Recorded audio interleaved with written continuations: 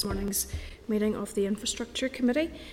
We have a quorum, just to indicate that we have two members who will be with us via Starleaf. So we have Dolores Kelly and Martina Anderson, and I understand that Andrew Muir will be late. So we move then to an overview of today's business. What we plan to do is consider subordinate legislation, and also we'll be receiving departmental briefings in respect of permitted development rights and from the DVA in relation to MOTs, lifts and driving tests. With no other apologies, moving then to Chair's business. Just seek your agreement for the weekly Brexit agenda, which has been issued by the committee. This will be emailed to members when available rather than issued in the committee packs, because sometimes this may actually, there may be issues that members would like to be involved in which precede our committee meeting. If you look at page 9 of table papers, there's a letter from the clerk in the CAMS office to the chairpersons of the 3 committees that meet on Wednesday mornings. There is an issue of accommodating meetings of standing committees on Wednesdays, and also in respect of PI Communications who are working in bubbles. So we've now been informed that once every 3 weeks we will then meet in room 29, and our meeting must finish at 12 on that occasion. Alternatives are to meet in the Assembly Chamber or in room 21, which has teleconferencing, but Starleaf can't be issued in either of those rooms for a number of reasons. So if members are content to note that, and obviously that our first week of doing so will be next week, and we will need to start the meeting at 9:30, given what's on the agenda, because we haven't been able to plan in advance of that. So Chair, I take it, Chair, this issue is brought up at the Chairperson Liaison Group, yeah? Yeah. And I mean, that's the opinion of all other committees trying to work together, just, yeah? Well, it's really, it's an accommodation now that has to be made alongside ourselves with economy and education as well. Okay. I know it's happening, I think, on Thursday as well with some of the committees. The same thing, you know. But I think there's also an issue in relation to the length of time that's required between the meetings as well. I think it's maybe been extended to 40 minutes, which then just creates, just gives a little bit more time then for them to make the necessary arrangements to make the room ready for the next meeting. I also advise that departments have been asked to submit revised October monitoring returns to DOF Public Spending Directorate, as the Minister for Finance has indicated that he may be in a position to make a statement on October monitoring. The clerk has requested this information, but as yet we've not received any revised figures from the Minister. Do members agree that we write to the Minister to ascertain if she has made any changes to her October monitoring submission, and to request a copy of that? Great. Okay, thank you. Moving then to draft minutes, you'll find those at page 6 of your packs, and they're the minutes of the meeting of the 21st of October. So if members are content to agree those. Great. Okay. Moving then to matters arising, and that's at page 13. And again, that's for the meeting of the 21st of October. Do members have any issues arising from that meeting? No, okay. Page 17, you'll find outstanding committee requests for information, and they're still generally within the time frame. We've got just one outstanding response really, which is from the PSNI with regards to additional information, which we can follow. Email issued on the 2nd of November. Do we know what that refers to? Just in regards to, was that just as a reminder to the PSNI? Yeah. Okay, thank you. Moving then to correspondence, just draw your attention to the memo at page 23 and tabled at page 3. On page 26, we have departmental response to committee correspondence regarding issues which were raised at our meeting on the 7th of October. Have members any comments on that? Not at this stage, okay. At page 91, we have the departmental response. Just to the Chair, sorry, is that the one in relation to the vehicles? Procurement? No, alright, that's a different page, is it? 26. that's the one we have in relation to, in fact, driving instructors, All right, SNAP no, sorry, legislation. There's something else I want to bring up here, sorry. There's just the timeline in relation to the submission to the First and Deputy First Minister around the college the package of support. No, sorry. Yeah. Okay. Page 91, that's that piece of correspondence. Then moving then to tabled at page 7 with the interim report from the Examiner of Statutory Rules, Angela Kelly, and she's highlighted one SR, which is SR 2020-208, which is the Planning, Development, Management Amendment Regulations, Northern Ireland 2020. Being advised that the committee agreed this statutory rule. Subject to the Examiner's report, the Examiner has now advised that she will not draw special attention of the Assembly to this SR in the report, other than it breaks the 21-day rule. Members generally then content with the actions that have been suggested in the correspondence memo as to how we deal with the remainder of correspondence. Okay. Moving then to item 6, which is subordinate legislation SL1s, which aren't subject to Assembly proceedings. We have SL1, the Roads Speed Limit Number 2 Order Northern Ireland 2020, SL1, the Roads Speed Limit Order Number 3 Order Northern Ireland 2020, and SL1, the Roads Speed Limit Number 4 Order Northern Ireland 2020. There are 3 proposals for statutory rules, the purpose of which is to set new speed limits and restrictions, and that's on a range of roads sort of across Northern Ireland. In the SL1s, the Department has set out the new speed limits in each of the areas and the rationale for those changes. The SL1s are at pages 144, 147 and 150.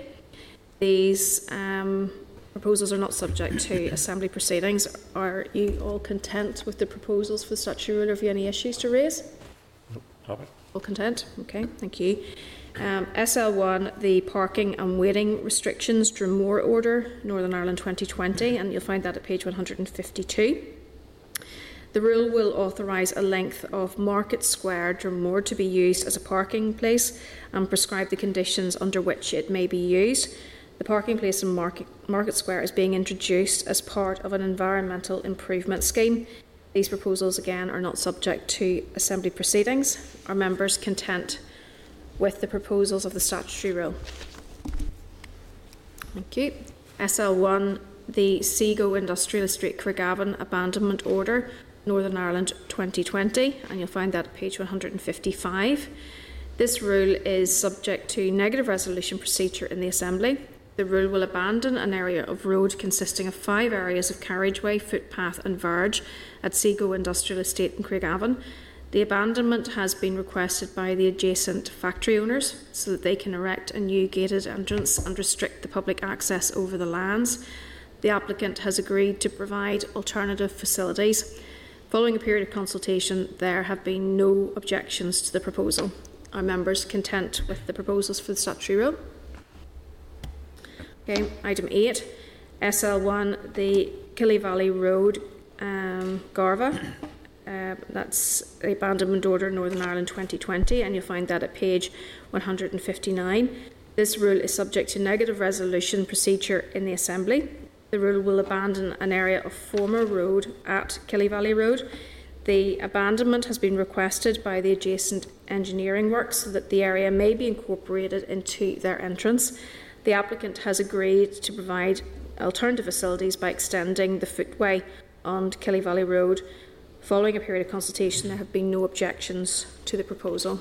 Have members any issues, or are you content? Content. Yep. Item 9, and you'll find that at page 164, and this is the SL1 for the Port Services Amendment EU Exit Regulations Northern Ireland 2020.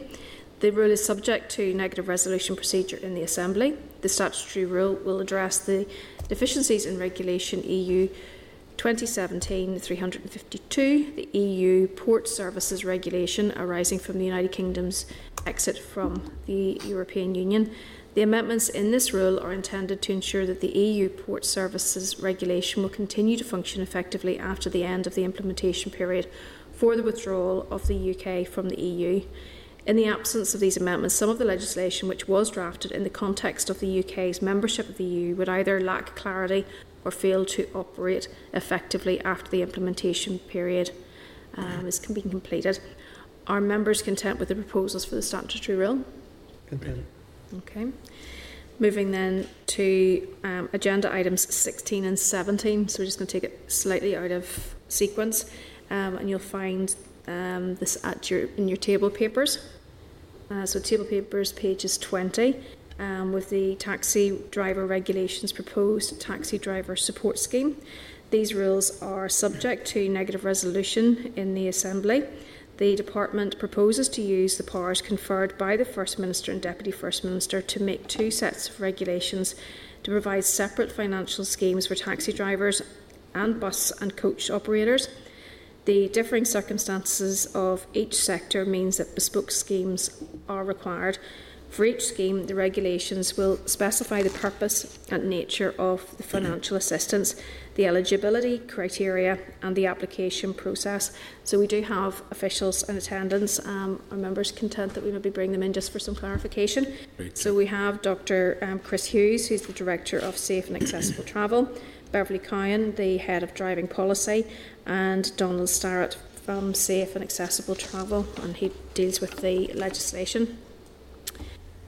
The proposals for the scheme will obviously specifically look at financial assistance.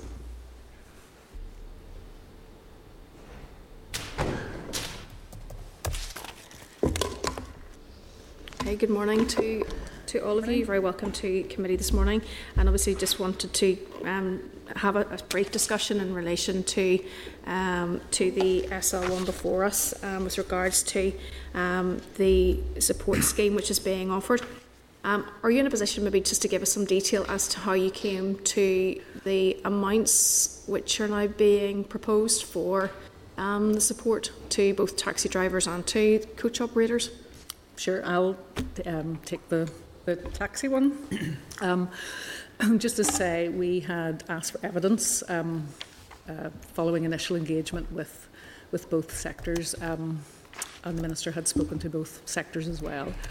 To help us, I suppose, determine exceptional circumstances existed for the sectors, we asked them to provide evidence to help us determine that.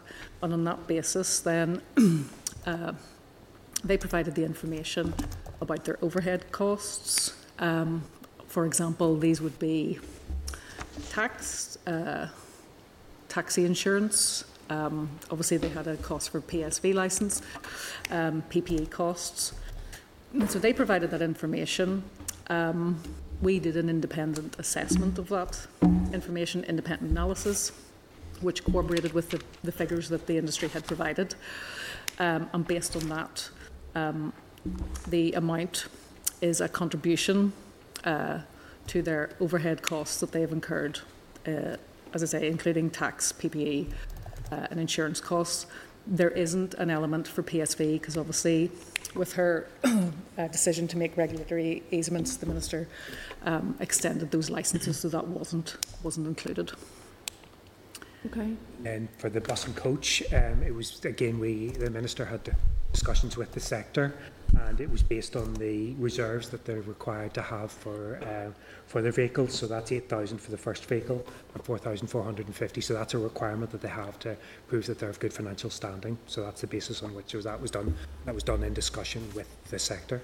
Okay, so this was really done in relation, particularly with the taxis, in order to look at overheads as opposed to lost income. Yes, I think there were other schemes available in varying degrees to the industry for loss of income, the SEISS scheme, for example. But this was a recognition that any of the schemes out there, if they were eligible, applied or didn't apply, that this was a recognition that those schemes did not cover their unique overhead costs. And this is how we, as was determined, their circumstances were exceptional. Unlike other businesses, they had a disproportionately high overheads for their business, and it's a recognition of that and a contribution to that. Okay, there's obviously a criticism that probably that this obviously isn't enough.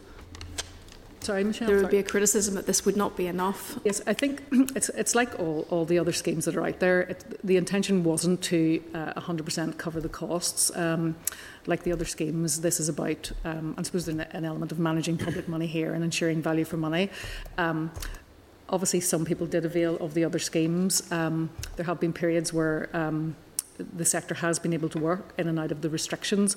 So this is, as I say, rather than 100% reimbursement of overhead costs, a contribution to those costs in line with other support they may have received or work that they had ongoing during the period in question.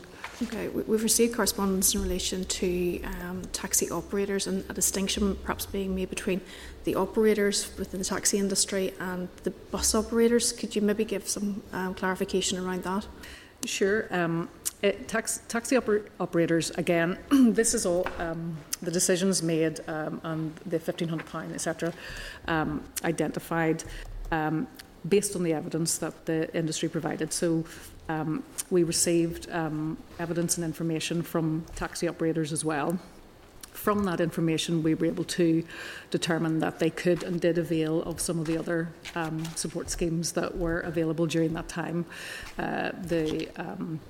The small support business scheme, the 10k one, the tourism, hospitality, retail one, the 25k. They also were able to avail of VAT deferral for Q1 of this year and rates deferrals on most of the properties. In the information they provided, they have said this publicly as well, that in terms of their view was the best way that we could help with the situation was to provide support for taxi drivers. That would help taxi drivers to stay in business until trade picked up. So if you like, indirect intervention was what they suggested. But in terms of their exclusion, those were the primary reasons that they could and did avail of the other schemes available. Okay, and just finally for me, is there an update with regards to the support package for hauliers? So the executive paper that was agreed didn't have a support package for hauliers on it. So the minister has looked at the evidence and at this stage has not assessed that there was the evidence for requesting identifying an intervention, but she has undertaken to keep that under review. So it's just being kept under review as opposed to actually being something being currently worked up? Yes, but there has been actually quite a bit of evidence has been examined to determine a decision that at this point exceptional circumstances did not apply. Okay, and are you aware? Do you know if we can be furnished with that information as to how that decision was made? Yeah, I mean, it looked like yeah, absolutely, but I can tell you that it looked at.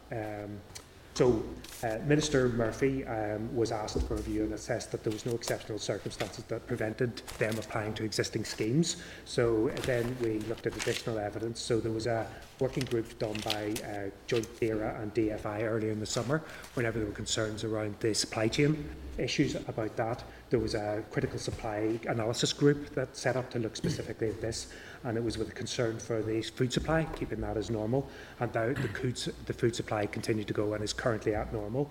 There was also a DFT did an examination across the UK, and they looked at evidence to see that they could present to the evidence to make an intervention, particularly in this sector, and they found that there was not sufficient evidence, or as they said, the bar for for Treasury was going to be high, but that bar was not met, so there was not the evidence looking across the UK. Also, the businesses did have access to the various schemes, both the business loan scheme and the job support scheme. Logistics UK do a business tracker, so there is a positive outlook as of now. There's a positive outlook for the sector. There's been a pickup across. Vacancies are currently running above average for the sector, and there are more businesses with cash reserves currently for 6 months ahead than there were beforehand. So the signs across the sector are actually that while individual operators and particular sectors may have had difficulties, the sector as a whole, the evidence that has been looked at, has provided no evidence that would say there are exceptional circumstances applying at this point in time. Okay, thank you. Ms Anderson?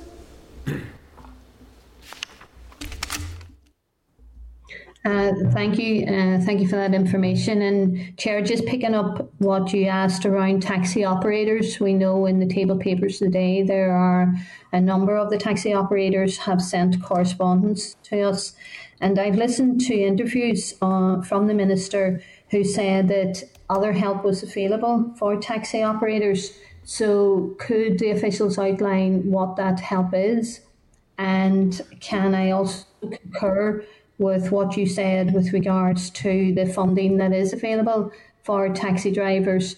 Because probably like many of the other MLAs, I have been receiving correspondence from the taxi drivers who are very disappointed with what they had received, especially after the consultation that had taken place with the Minister. Just the point, Martina, just about the operators, as I explained, the reason they were excluded was because there was evidence, the evidence they provided indicated that they could and did avail of the available schemes. And going forward, the Minister has... Sorry, Beverly, could you outline to me what those schemes were? Because they're telling me contrary to that, just so that I know what are the schemes that they availed of. Yep. The Small Business Support Scheme, which was a £10,000 grant. The Retail, Hospitality, Tourism and Leisure Grant, which was $25,000. They also availed of the furlough scheme, and they also availed of rates deferral on some or most of their properties, and deferral of VAT in some cases as well. Just in going forward, obviously at this point we are focusing on trying to deliver this scheme as quickly as possible, obviously recognising the hardship that has been felt by the sector in terms of taxi drivers, and deliver that scheme as quickly as we possibly can, at the same time ensuring that all the checks and balances are in place to do so. In terms of what's available now or what might be available, the Minister has engaged and corresponded with the Economy Minister on the schemes that are being developed or have been developed. Certainly the CRBSS scheme, which is a scheme I think the operators are referring to in their conversations or engagement with the Department and the Minister. The Minister did mention the scheme would be available, and it's more relevant, I suppose, in terms of Part B of that scheme, which is about to launch this week, and we are waiting for detailed guidance on. But that's the scheme that provides support for those in the supply chain, and the Minister has made the case and argued consistently that the taxi sector, including operators, should be included in the development and finalisation of that scheme. In terms of the other schemes, and in relation to taxi drivers specifically, they will again be able to avail of the SEISS scheme, which obviously extends from the 1st of November. And then the Economy Department also has a scheme for newly employed, self-employed workers, which will cover taxi drivers, for example, who have been employed in the last year but would have been excluded from the previous SEISS scheme. Can I conclude, Chair? Can I just ask you that, or tell you that, excuse me, a number of the taxi drivers are telling me that they have contacted, for instance, it's Invest NI, that the Department for Economy scheme that you refer to in Invest NI has told them on both occasions that they do not qualify and will not qualify, and they have heard the Minister say on 3 occasions that the taxi drivers would be able to qualify for that Cat B scheme of the recent Department for Economy, and yet they're hearing, or they're being informed by Invest NI that that is not the case. So I think that needs to be pursued further. And you obviously know that the self-employed, the newly self-employed scheme has not yet been established. So the taxi drivers and the operators do not know if they will fit in to the criteria whenever that is finalised. So I think the current funding arrangements, Chair, doesn't address the hardship that they have felt this year. and I think further support is required. And we also need, Chair, to be looking at a sector such as wedding cards operators, because they have been in touch with many of the MLAs flagging up that they have been left out of these schemes. Martina, I'll just pick up, I suppose, just in relation to looking at this scheme, which obviously received last Thursday executive support in relation to the policy intention and its rollout. Obviously, this is aimed at, rather than looking at individual sectors within, I suppose, the taxi sector, or those defined as that under the Taxis Act in Class A, B, C, D, which we know other operators are included in, and also by way of the FMDFM determination. Rather than looking at those individual sectors, what this scheme will do, if, it's aimed at self-employed taxi drivers who meet and will meet the eligibility criteria that is currently being drafted, and that's regardless of whether they're in the wedding car sector or whether they're a traditional, if you like, taxi driver. The fact that they hold a taxi driver licence is the first point of eligibility for the scheme. And Beverly, I think the point should be made that while you said the evidence shows that they were able to access in the first wave of this awful pandemic the 10,000, as did many others in the hospitality sector, and yet during this now second wave, the executive and the ministers relating to those different sectors seen the need for further support, and yet I'm hearing sort of that being flagged up as evidence. Well, they received the 10,000 back in March and April, and therefore don't qualify now, or that wasn't the approach was taken by other ministers, and I think rightly so, during this wave when, for instance, the industry, whether it was the hospitality industry, was hit again. So I just think it's not fair that those that may have been able to avail of that 10,000, that's held up as well. They got that back then, and that should assist them with the ongoing hardship that they are experiencing now. I just want to make that point, Chair. Okay, thank you. Mr. Buchanan. Thank you. Thank you, Beverly, and Chris. See Donald over there as well. Just a point. Can you confirm to me how long your department or your sales have been working on this scheme? So in other words, when did you initially start to do homework for taxis, haulage and coaching operators? Well, obviously the Minister, as I mentioned earlier, she met with both sectors.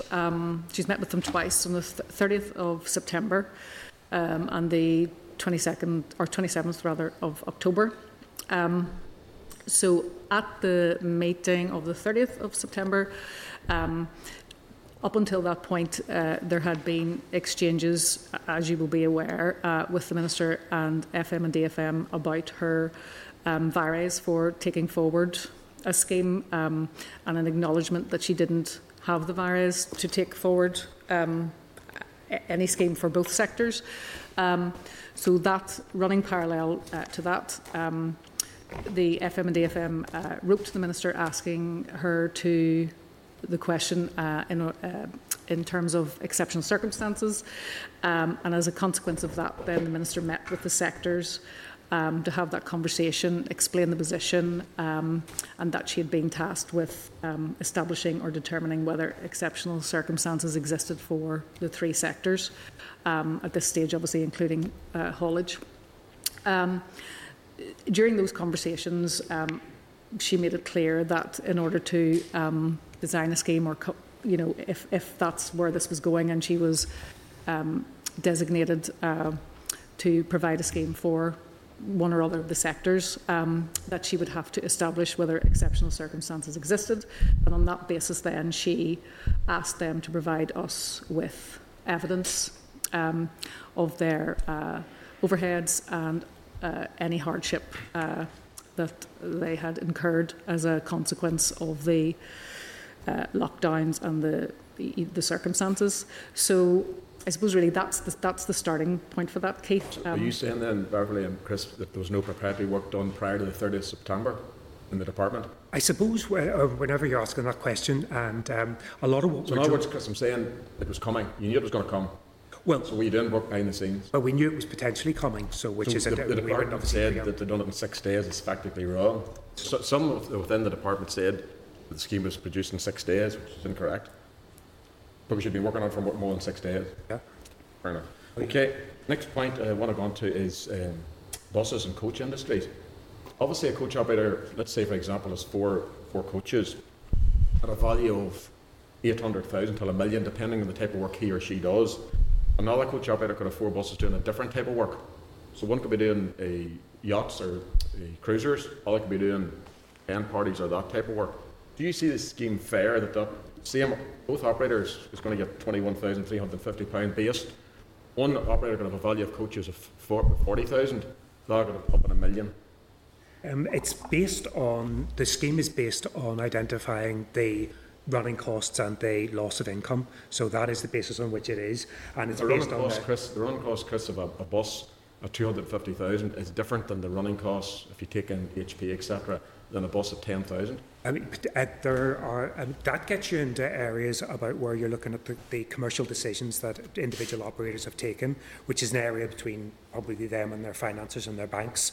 So that becomes it becomes very complex, and it's outside certainly the remit of the paper that was agreed by the executive, which is to use the reserves. Now, the reason why the reserves were chosen was because that indicates good financial standing. The objective here is to try and ensure that businesses remain viable, and excuse me, also as part of this that the Minister did encourage the finance minister to make the case for businesses for the banks to be flexible, because these are businesses that have assets and will be viable going forward. But that gets you into commercial decision based on. Did that sector give different options to the department? Based on different operators. Did those operators give different options to the department? Yes. Based on the value of coaches. Obviously. That was certainly one of the suggestions. Yeah. And just final question then. So a coach operator, if they received the 10,000 or the 25,000 in the past, has that any negative effect on this support? No, it doesn't. So if they have received that, that will not be taken off anything that they would be entitled to under the scheme as agreed. Okay. And just final point, so back to my operator example of 4 buses or coaches. What's the definition of a bus? What's your, does these buses need to be registered before a certain date or except, my point? This is, I actually would need to confirm the detail of that. I know that each operator has licences. So, does the licence need to have on a coach prior a certain date? I'd need to check the detail exactly of that. Okay. I don't have that to hand. Thank you, Chair. Thank you. Thank you. Mr. Boylan. Thank you, Chair, and thanks very much for coming. I just want to go back across a few points, because I'm getting the same as my colleague did and many other colleagues. About the 1,500. To be honest with you, can you just outline exactly, because you mentioned all the schemes. Now, rates-based people were entitled to claim the scheme from the start. So you mentioned these 4 other schemes. But let's go back to the terms of reference exactly, which in one point you're saying it wasn't a hardship issue, it was a support issue, and then you said it's hardship and support. Now, over the last 7 months, if I work out 1,500 quid, it's like it could be 40-something pound now. Because I want to go back to trying to establish a hardship. I do welcome some support that the committee's been crying out for, but I'm trying to establish how we come up at this point. But the first question is the terms of reference exactly, where their starting point was. Was it a case of support? Was it a case of hardship? What exactly was the terms of reference, and come to the conclusion that 1,500 quid would be acceptable to each? I take it that's over 9, there's 9,000, that's the whole lot. So that's inclusive of all the operators, all those people who have got monies, some who are lucky enough to get monies through the other scheme as well, yeah? Well, no, the 9,000, I think it's 9,327 or thereabouts, but that's the number of taxi drivers, Cahill. Yeah. Just in terms of the basis for this, it's sort of the point I've made I suppose, to Keith. I mean, the starting point for this is where obviously there were the discussions around who had responsibility or vires for providing any sort of scheme. We're familiar with that. Yes, point, yes, you're well aware of that. Definitely cross over that Yes. point. We're definitely very familiar with that point. So I suppose, if we're looking at the basis, it is the first point was to identify whether exceptional circumstances existed for this sector. And, that was our starting point for looking at the amount of money. Coupled with that, obviously this amount of money was not reimbursement of income. There were other schemes for that. This was not about providing someone with 100% reimbursement for income lost. This was about providing support in the way of a financial contribution to the overheads that they had incurred during a period when trade was restricted, I suppose, because of the lockdown restrictions and because of the fact that people weren't going out. And tell me, so how then, in terms of the self-employed, it'd be interesting to know how many of the industry, those individuals, many of the industry did you go out and consult with to get an average right across the board and find out about the overheads and the impact it would have? Because, I understand it and learn from all the schemes because we've all been here and we've seen, and I do agree, everybody wasn't going to get everything, but certainly a reasonable amount of money for each individual. Most of us would have supported. I just think looking at that amount, but I mean, many people did you go right across the board and say, you said to me, the number of people you went after, on average, this is what the figure you come up with. So many people did you actually have a conversation around? Well, we obviously we didn't ask. Now, again, in terms of or even the representatives of the yes, they were representatives, and I suppose that's the way to I suppose illustrate the point that we had we're confident that the representatives from the industry that spoke to us and engaged with us were there representing members in their organisations like the Northern Ireland Taxis Association, the North West Taxi Proprietors. There was also legal representation from Phoenix Law for public hire. So we had, if you imagine, I'm never going to remember all their names, but if you imagined at one of our meetings, there might have been 10 to 15 individuals at that meeting, but they were representing hundreds and hundreds of other... No, I appreciate it. And you're saying even the likes of Phoenix Law, are you saying through all the discussions, the 1,500 was reasonable right across the board in the views that you ascertained? Because when I say that to you, I'm following up on some of the questions, because now taxi people are coming to me, especially in my own area, where individuals are saying to me, hold on a minute here, from the heard about the scheme first, the amount, after the meeting with the Minister, then obviously they heard it out through the news, 1,500. They're now come. If you say to me that you had consulted with the industry and they're saying the majority of them are content with what the 1,500, now we're getting a number of people coming to say, hold on a minute here. So somewhere probably the discussions has fallen down, you know what I mean? So I would just say that we're just on the basis that we're unlikely to make people content. What we have to do is look at ensuring that we provide value for money, and the objective of the scheme as set out in the paper was to put a contribution to tractors that are to taxi drivers that allow them to continue to trade. Well, I don't want to prolong the meeting, but it's an important thing for us because most have been fighting this for 6 months, 7 months. Well, I mean, I'll try and clarify the point for you, Cathal, with a little bit more information. With the period that we're looking at, obviously, is the period from mid-March up until September. Obviously, prior to that period, we wouldn't be looking at providing anyone with financial support for any need prior to that point. Obviously, going forward, as we've talked about, is another matter. But in relation to the period that's passed, which is the period that this scheme deals with, the representations and the evidence that we received provided us with actual figures for overheads, which were indicative of the range of taxi drivers out there. And that's grand. So I mean, that's support, but there's extreme hardship over 6 months.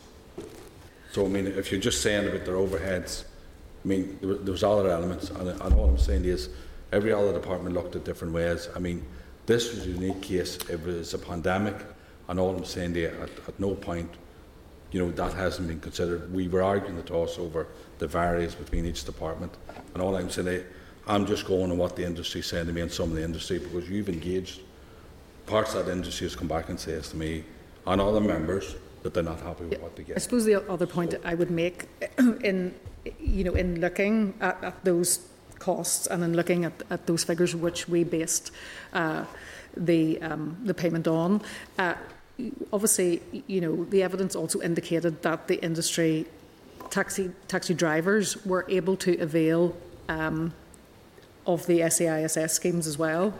But if I ask you now, because I don't want to hog the meeting, Chair, but it's important, because this might be the only crack we get at this. Can you then clarify how many people actually, got money, are entitled to money? How many people are going? We know how many is going to get the 1,500.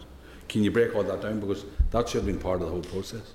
Because you can't be saying we'll work out our scheme, but still not all members of the industry can go after this scheme or that scheme, because that should have been part of the whole make-up of the process in the first place. To be honest with you, not saying we'll give you 1,500, by the way, and go and apply for this scheme. That's.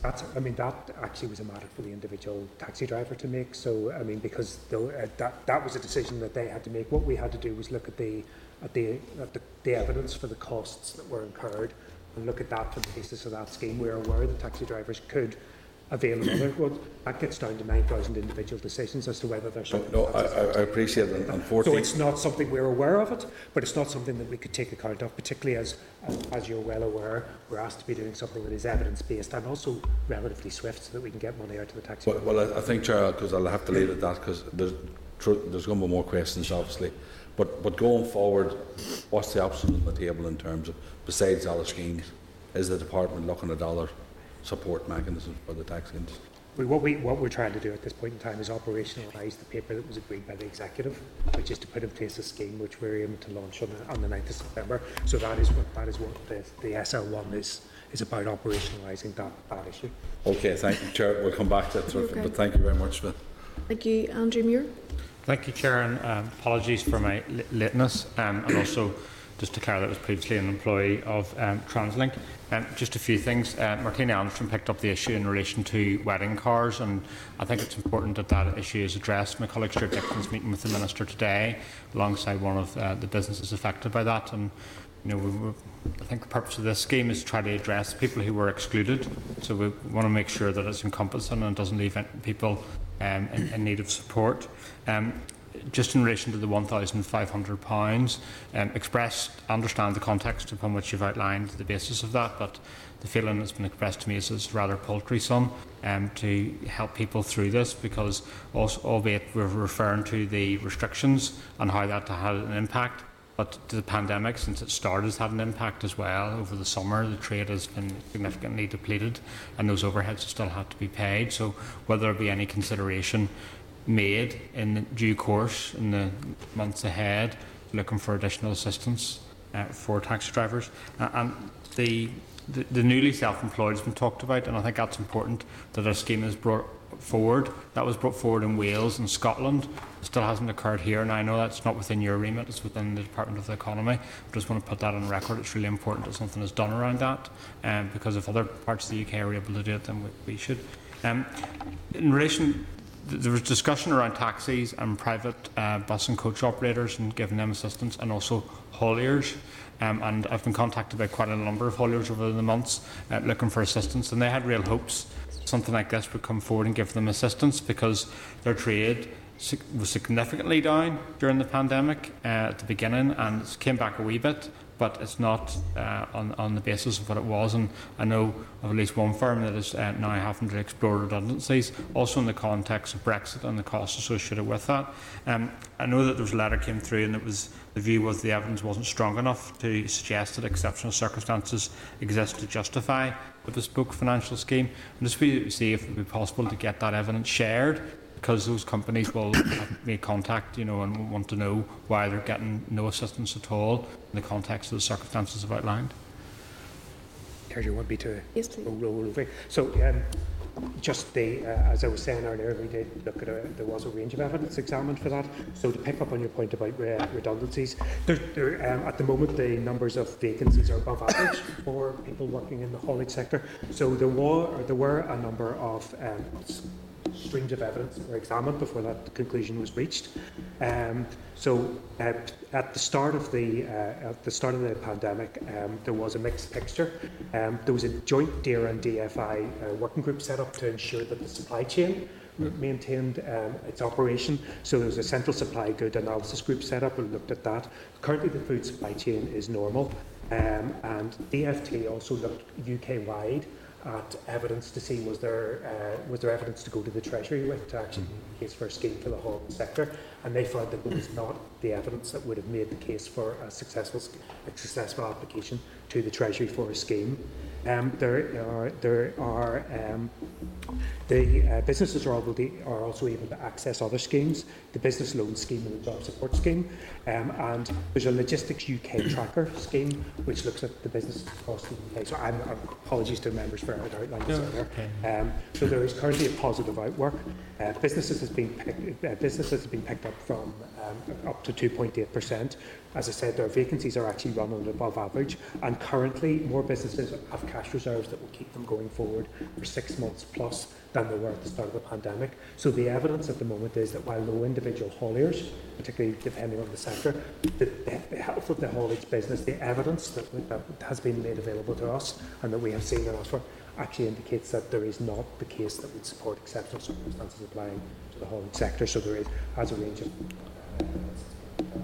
I appreciate that. I think the issue for me is that the DFT scheme, there was a no from that, and there was a real hope and a real aspiration that some assistance would be coming from, in Northern Ireland from the executive, and that hasn't materialised. Now, I don't know whether some of this can be shared with the committee in written format or whatever else, so we can share that with the haulage industry, because they really are having a very difficult time, particularly in the context of Brexit and additional costs that are going to arise as a result of that.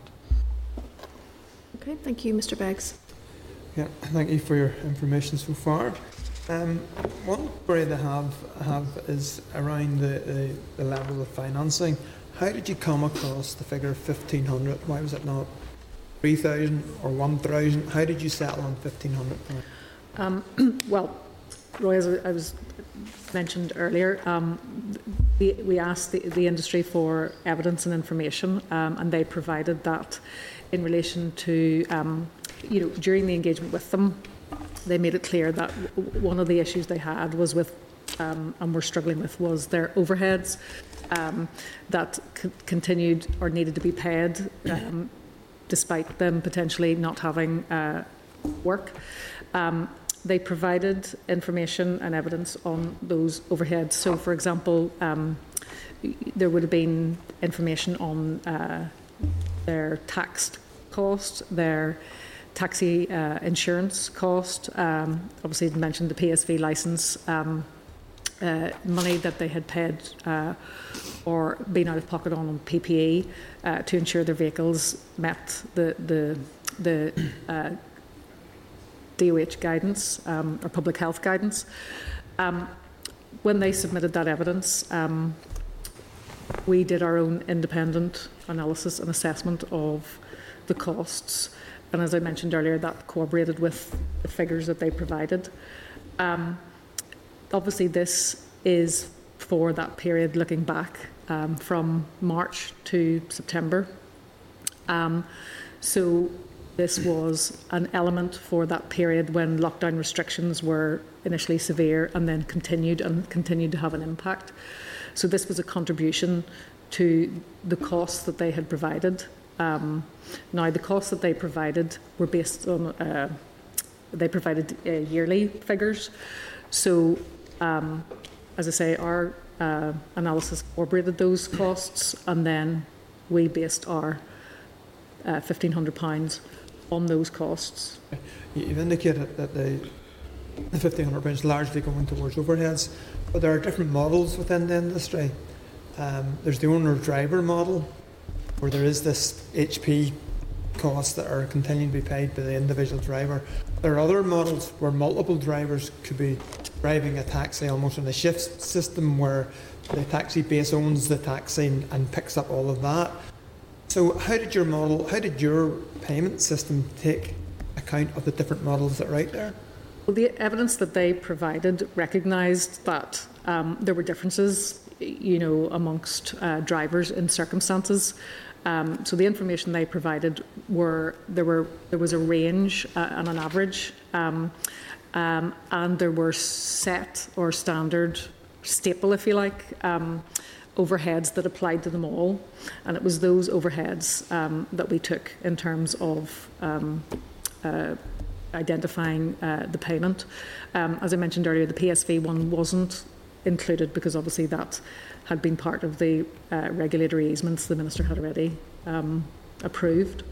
Would you not accept there's a big difference in the overhead per driver depending on whether or not he owned the taxi and shared all the costs himself, or whether those costs were shared with multiple drivers?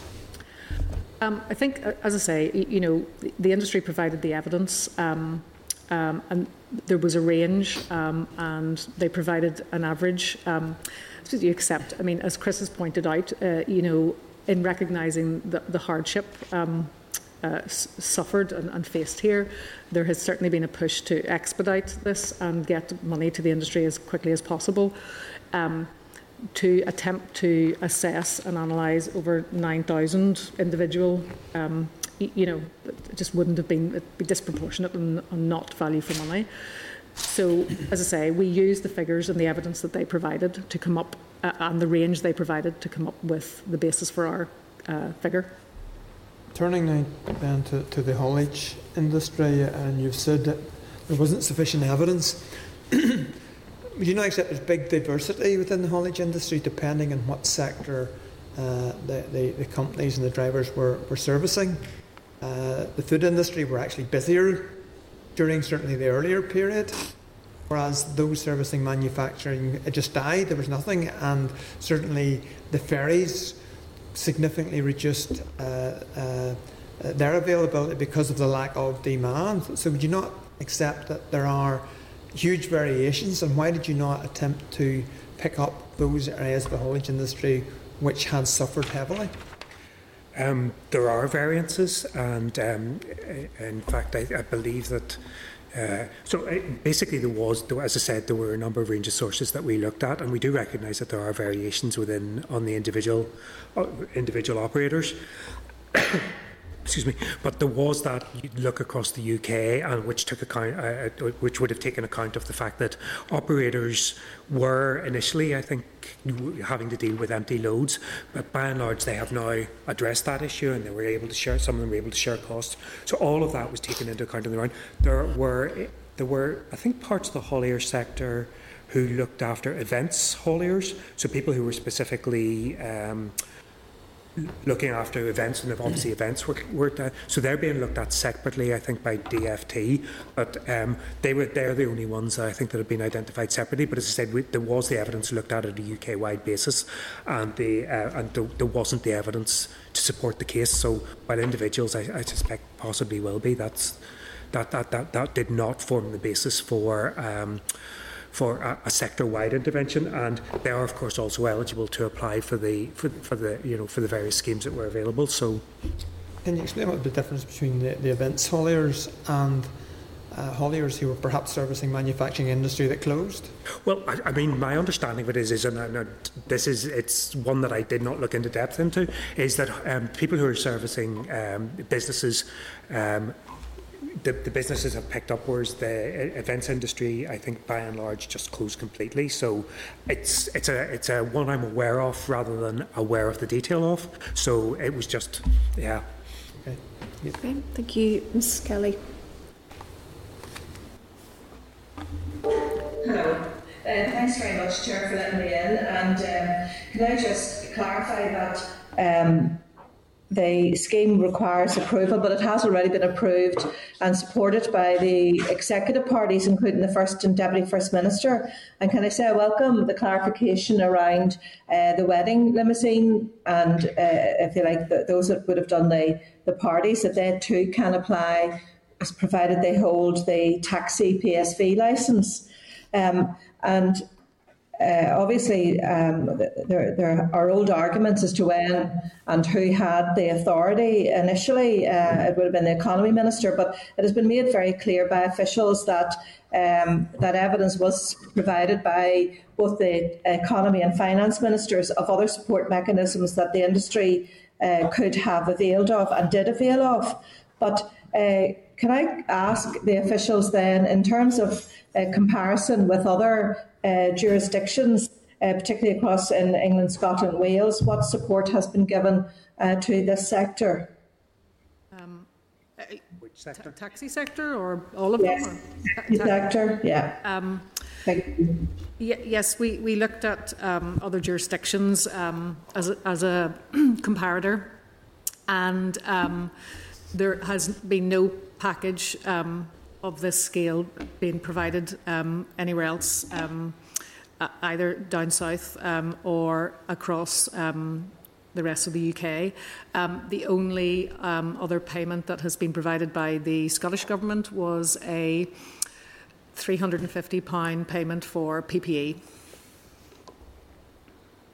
So this would be the most generous scheme of across the islands, but acknowledge that for many people it falls far short of what their aspirations and indeed I'm sure their needs are financially.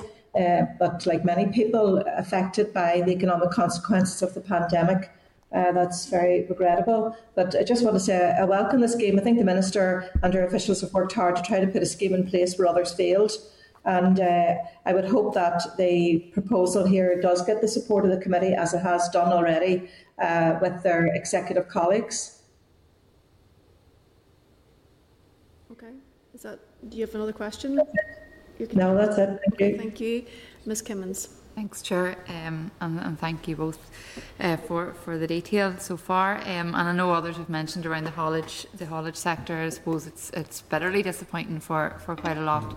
I know myself and my colleagues have been engaging with them quite a bit over the last 7 months. And our most recent meeting was about 4 weeks ago, and we were quite optimistic that something was coming down the line, because I don't think it's even fair to say there's exceptional circumstances. I think that there's people are at the wire here. I know some of the companies I've met with are literally hemorrhaging thousands of pounds. And not seeing any reprieve on that, because a lot of the stuff they do, it's better at some times of the year, and unfortunately the period where the pandemic has hit would have been probably usually their more busier period, and this time of the year would have been their quieter period. So they've had 6 to 7 months now of little to no trade. So I think I would be asking that we look at it again, because I think what we'd asked for was a bespoke package to try and plug those gaps and try and provide some support for the people who have been really, really badly hit. Because even with the self-employed support and things like that, okay, that may help some individuals, but for those big companies that have been crucial in providing products and things over the years to us here in the north, and providing all the things that we want as consumers, I think they've very much been left behind here. It's really, really disappointing, and whilst there's been some progress, I think it's been very slow to come, and I just think that it's a huge issue, and I don't think it's right. I think that whilst I appreciate there are elements of the haulage sector who have been very busy, and that's great, but I just don't think it's good enough to take a blanket approach to that and say that unfortunately there's not enough evidence, because I think from speaking to even just some in my own constituency, there's plenty of evidence there to say that support is badly needed, and I really would have serious concerns about their future and how they recover from this, because they're getting no opportunity to recover at all. So That's all I want to raise. Thanks, Chair. Okay, and just finally, obviously, just in relation to the haulage industry, I know that from the statement that the First and Deputy First Minister released on the 24th of October with regards to the support for taxis and coach operators, that they had actually stated within that they'd requested information from the Infrastructure Minister with regards to further detail in relation to her consideration of the impacts of the pandemic on the road haulage sector. Do you know if that has been shared? It has. Okay. Okay, thank you. No one else has indicated with anything further? No? Oh, Miss Anderson, did you want to come back in again? Chair, I think we need to be assessing what we've just heard in line with the information that we have received correspondence in the table papers today. For instance, Fonacab is telling us that they have spent 3.5 million during this pandemic. They used to have 1,400 drivers, and because of the impact it's had on them, they now have 748 drivers. So when I'm listening to Beverly and others saying that there was recognition of the hardship, and she also mentioned about they needed to ensure it was value for money and not disproportionate, I just can't equate, Chair, 1,500 to the taxi drivers, and particularly given taxi operators not availing of any of the support in the same way that bus operators and coach operators are going to be able to do going forward. So I know that speaking to many of the taxi drivers, Chair, they feel this is like go away and leave us alone money. Because Beverly, if you had been listening, and I know you would have been, to the industry and the drivers, you couldn't equate 1,500 with their hardship and their needs. Whilst it's welcome in the first instance, it's not enough. And we do need to keep this on the agenda and go back and review it in line with the response, I think, from most of the people on this committee and with the industry and the drivers. Okay, do you have any comments in relation to that? Just, I suppose, just Martina, just the points I made earlier, that operators were, as I'd highlighted, able to avail of those schemes like other businesses, other like businesses, so they weren't considered exceptional. Taxi drivers were, and this payment, as we've talked about how we came up with the payment, is an acknowledgement of that hardship and provides a contribution to those costs for the period in question. I'm not sure about the figures quoted by, I think maybe you mentioned Fonacab, but I suppose some of these figures were quoted to us as well, but these relate to loss of income. And obviously, as we've talked about, the scheme wasn't, the intention of the scheme was not to provide coverage for loss of income. It was to provide a contribution to those costs that were not met by other schemes for taxi drivers. Okay, thank you. Anyone else at this stage? Just Mr. a quick Boylan? point, because at no point I didn't listen to any members won't say the word supporting this scheme, and it's welcome to the industry. The question is all about, we have a role of scrutiny here, and the questions, it has come back to us from the taxi industry. So I've asked Beverly already, and we will have to continue this, whether we write to the department or not, because in one hand we're getting evidence to suggest one thing, and on the other hand we're still getting lobbying from the taxi industry. So somewhere in between we have to find out exactly what the terms of reference were. We'll support this scheme. We're happy that there's a contribution being made, but there's question marks over how it. So, and one final point here, because I'm disappointed what Chris said there. Chris said about it was DFT's responsibility in terms of hauliers. We're fighting here, and we've heard my colleague and many other colleagues ask questions about hauliers. We're fighting for the hauliers here, and we're asking the department to look whatever way, instead of saying right, it's DFT's responsibility and they haven't come with a scheme, or even for that matter to make comparisons with other schemes across the water or anywhere else. We fight hard for our people, our constituents here in the industry here. That's the point I would like to make. Just to clarify, Chair, the assessment wasn't done on the basis that it was DFT's responsibility. It was looked at here It was just part of the wider set of evidence that was available to us. I appreciate it, Chris, but it's just we have a duty to try and represent our people as well. So. Mr. Muir? Just following on from what Carol's saying, I think it's important, particularly around obviously the taxi drivers, and I agree with regards to that, but the haulage thing, I think we should be requesting what the evidence was and expressing our concern for the lack of support, because a lot of these are family-run businesses which have been built up over many years. A lot of money's been put into them, and not to have any support forthcoming is a matter of real concern for me. Yep. Okay. Beverly, Chris and Donald, thank you very much. You had a sort of quiet session. Yeah. So, thank you very much. Okay.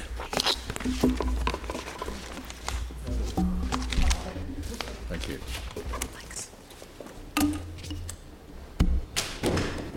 Okay, members, so further to that, obviously there are still a number of questions to be asked of the department with regards to this, and particularly around the haulage sector, which obviously doesn't impact on what we're going to be deciding or agreeing today with regards to statutory rules, but I think it is important that we do write to the Minister in relation to that and get much more detailed information back, and perhaps then have a conversation or make contact to the representative bodies as well, RHA and logistics, with regards to the engagement that they had and their understanding of the situation and what they were led to believe during those discussions.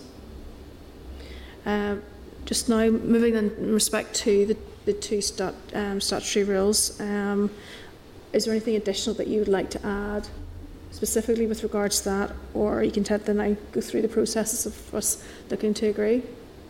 Okay, so obviously then with regards to SL1,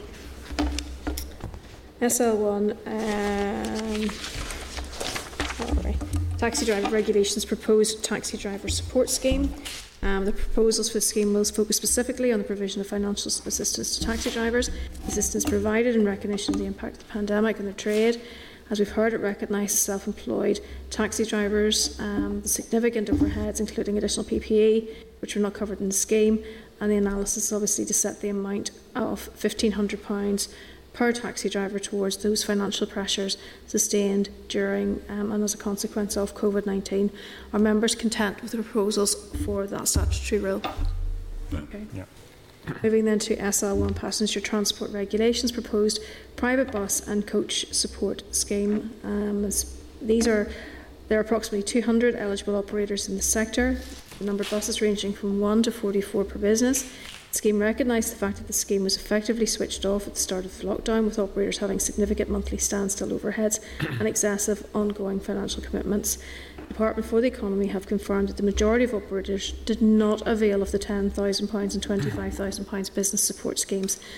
The proposed scheme is based on the reserves that licensed bus and coach operators are statutorily required to hold to satisfy the requirement of financial standing. Financial standing requirements for bus operators for 2020 are £8,000 for the first vehicle and £4,450 for each additional vehicle for a standard licence. Are members content with the proposals for the statutory rule? Right. Okay, thank you. Further clarification then required with regards to wedding cars and anything else at this stage? I think to be fair, and Rise asked the question as well, I mean, we need to know, exactly what engagement, how they come up with the £1,500. That question needs to be asked directly. I don't think we got enough of it, or what engagement there was across the full industry, the entire industry, to come up with that, because on one hand we're getting, and we've agreed the rule, which is grand, I'm happy enough, but there needs to be a question asked directly how that come about. I mean, I don't think we got enough. Well, there's clearly a small number of taxi drivers who they were engaged with, but whether or not they were in agreement with that or not, we're not really clear either. If they agreed that, they're coming back to us today. There's a number of correspondence sitting in the system. So. Okay. Content. Okay, moving then now to item number 10, which is the briefing on permitted development rights. And you find that at page 167, which is the Planning General Permitted Development Amendment Order Northern Ireland 2020 at Annex A, and at page 209, the Planning General Permitted Development Amendment Order Northern Ireland 2020 Annex B. Hansard will be recording the session.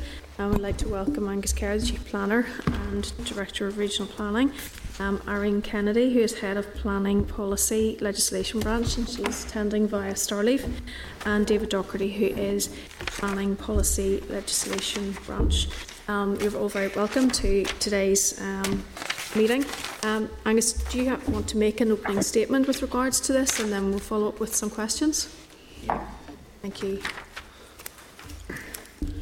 Thank you, Chair. Yes, that would be great. Thank you for inviting us here today. You will have received the SL1, which is setting out the Department's intention to bring forward a package of changes to planning permit development rights, and hopefully just take a little bit of time just to run through the 4 key areas of the changes. Just by way of background, the Planning General Permit Development Order 2015 sets out the types of development which can be undertaken without requiring a planning application, i.e. permitted development.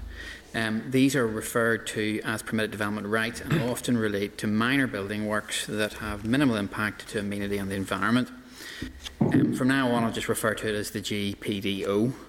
So the schedule to the GPDO contains a whole series of parts, each of which sets out the various classes of development which can be undertaken without the need for a planning application.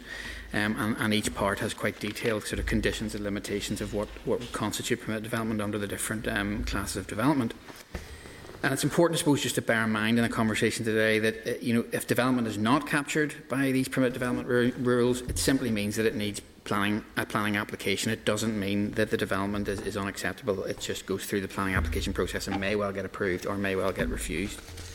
So, in terms of the process that we've been involved in for these particular changes, it's been a bit of an elongated process, more elongated than usual. So, we consulted way back in 2016, and we had 2 consultations, one in May, where we consulted on a range of proposals for permit development rights for electronic communications code operators, mobile phones, that sort of thing, non-domestic roof-mounted solar photovoltaic panels, solar panels basically, extensions to shops, financial and professional services establishments, and electric vehicle charging points. And then the second consultation back in 2016 was in December 2016, where we consulted on in relation to permit development rights for mineral exploration. So while the Department's carefully considered the responses to the consultations, decisions on whether the changes should be taken forward were held, pending the return of Functioning Assembly and a Minister for Infrastructure. So in terms of the changes, as you're aware, on the 5th of October, the Minister announced she wanted to bring proposals to the Infrastructure Committee for scrutiny to change planning rules that she believes will benefit business and the environment. In summary, the order will amend the GPTO by adding 3 new classes of development to Part 3, which is minor operations part, which will expand permitted development rights to allow electric vehicle charging points, amend Part 16, which is mineral exploration part, to remove permitted development rights for petroleum exploration, substituting Part 18 of the schedule to expand the permitted development rights for mobile network operators, and then finally Part 34, which is the part on shops, financial and professional service establishments, and that's to allow larger extensions to premises under PD. The order also includes some other sort of small technical amendments and so on. You will have noted that the Department is not taking forward changes to permitted development rights for the non-domestic roof-mounted solar panels at this time, and that's because the Department is unsure that the permit development regime can adequately address the health and safety concerns raised by the airports, and considers that it would be unwise to proceed, so that they were raised as part of the consultation. The Department currently believes that the safest option is to ensure that these developments actually do remain subject to the submission of a planning application. So running through the 4 areas, the order is slightly different from the SL1, so apologies for that, but hopefully there's the four key headings which you'll have in your SL1. I'm going to start with mineral exploration, removing the PD rights for oil and gas exploration. Members will remember that the call for evidence and subsequent public consultation which took place for these proposals was really prompted by the controversy over the exploratory drilling which took place at Woodburn Forest and Carrickfergus. And we consulted at the time on 2 options to remove permitted development rights for oil and gas exploration. Option 1 was basically to remove all PD for boreholes, for exploratory boreholes, and then option 2 was to remove PD rights for drilling of boreholes for petroleum exploration, but to continue to allow PD rights for development preparatory to petroleum exploration. So essentially this would mean that some sort of more minor drilling of boreholes could be allowed, for example, for groundwater monitoring, seismic monitoring and locating and appraising the condition of mines. We also consulted on 3 other kind of minor amendments to the minerals PD rights at that time as well, to extend the 21-day period provided for councils to issue directions restricting permitted development rights to 28 days, give a little bit more time for that. Also introducing a new height restriction of 15 metres for mineral exploration permitted development, and then finally to provide a relevant period to ensure the permitted development right could not be exercised until the council had fully considered the proposed development and decided whether or not to remove or restrict the right.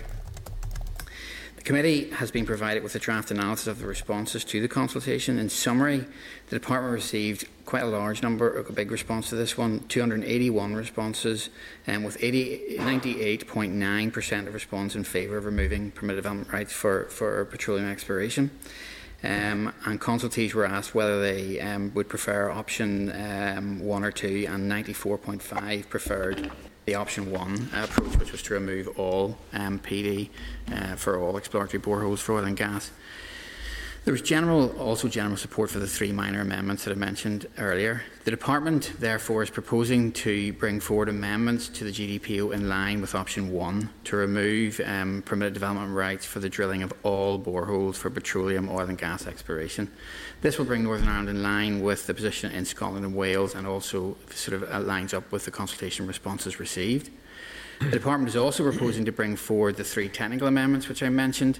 But the department is proposing the height restriction for any structure assembled should actually be reduced from 15 metres to 12 metres. This change will keep visual impacts to a minimum, taking it into account the nature of the development, its temporary duration, and that any structures will be removed either within or at the end of the 4-month temporary period which you get for permitted development rights for minerals explorations. And this also aligns with the position in Scotland and Wales.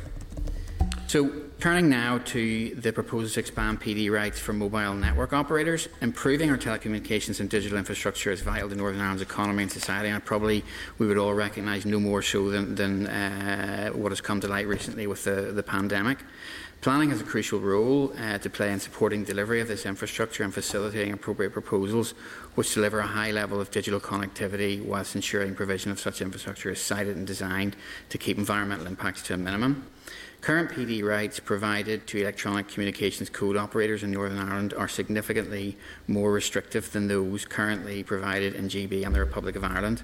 The department consulted on a range of proposals in relation to permitted development rights for telecommunications network development, proportionate increase in overall height and width of existing masts, apparatus and antenna to be mounted on buildings, so permitted development rights for that, an extension to the period for emergency temporary apparatus from 6 months to 18 months, an extension for the installation of new or replacement telegraph poles to include conservation areas, AOMBs and areas of special scientific interest, and also an extension for ancillary equipment housing subject to limitations to include installation in conservation areas, areas of outstanding natural beauty and areas of special scientific interest, national parks and listed buildings where listed building consent has previously been granted. These proposals would bring Northern Ireland closer to the positions in the other jurisdictions and are aimed at enhancing the ability of operators to undertake necessary works, such as replacing, altering or extending an existing mast, or installing new antenna on a mast or a building as quickly as possible without having to go through the planning process. At the time, the Department received 21 responses to this consultation, and in general, respondents were in favour of the proposals, although there were some concerns raised by the airports around airport safeguarding areas. And as a result of that, the Department undertook further research and work and engaged extensively with the airports. Following this engagement, the Department proposes to include an extra provision in the legislation aimed at improving airport awareness of potential hazards. This proposed condition broadly aligns with a similar provision in Scotland and requires mobile operators to notify the airport at least 28 days before development begins where the proposed development falls within the defined aircraft safeguarding area of an airport. Subsequent to our consultation, a further issue arose in relation to this in respect of compliance with European Electronic Communications Code Directive, which is an EU directive setting regulatory frameworks for telecommunications. Article 57 of this directive refers to the planning rules surrounding small area wireless access points and requires these access points to be exempted from any individual town planning permits. Small area wireless access points are unobtrusive, small, low-impact antenna which would often be no larger than the size of a standard fire burglar alarm casing, but are potentially very beneficial to the rollout of 5G technologies. Currently in Northern Ireland, unlike the other jurisdictions, these small area access point antenna installed on buildings are not permitted development.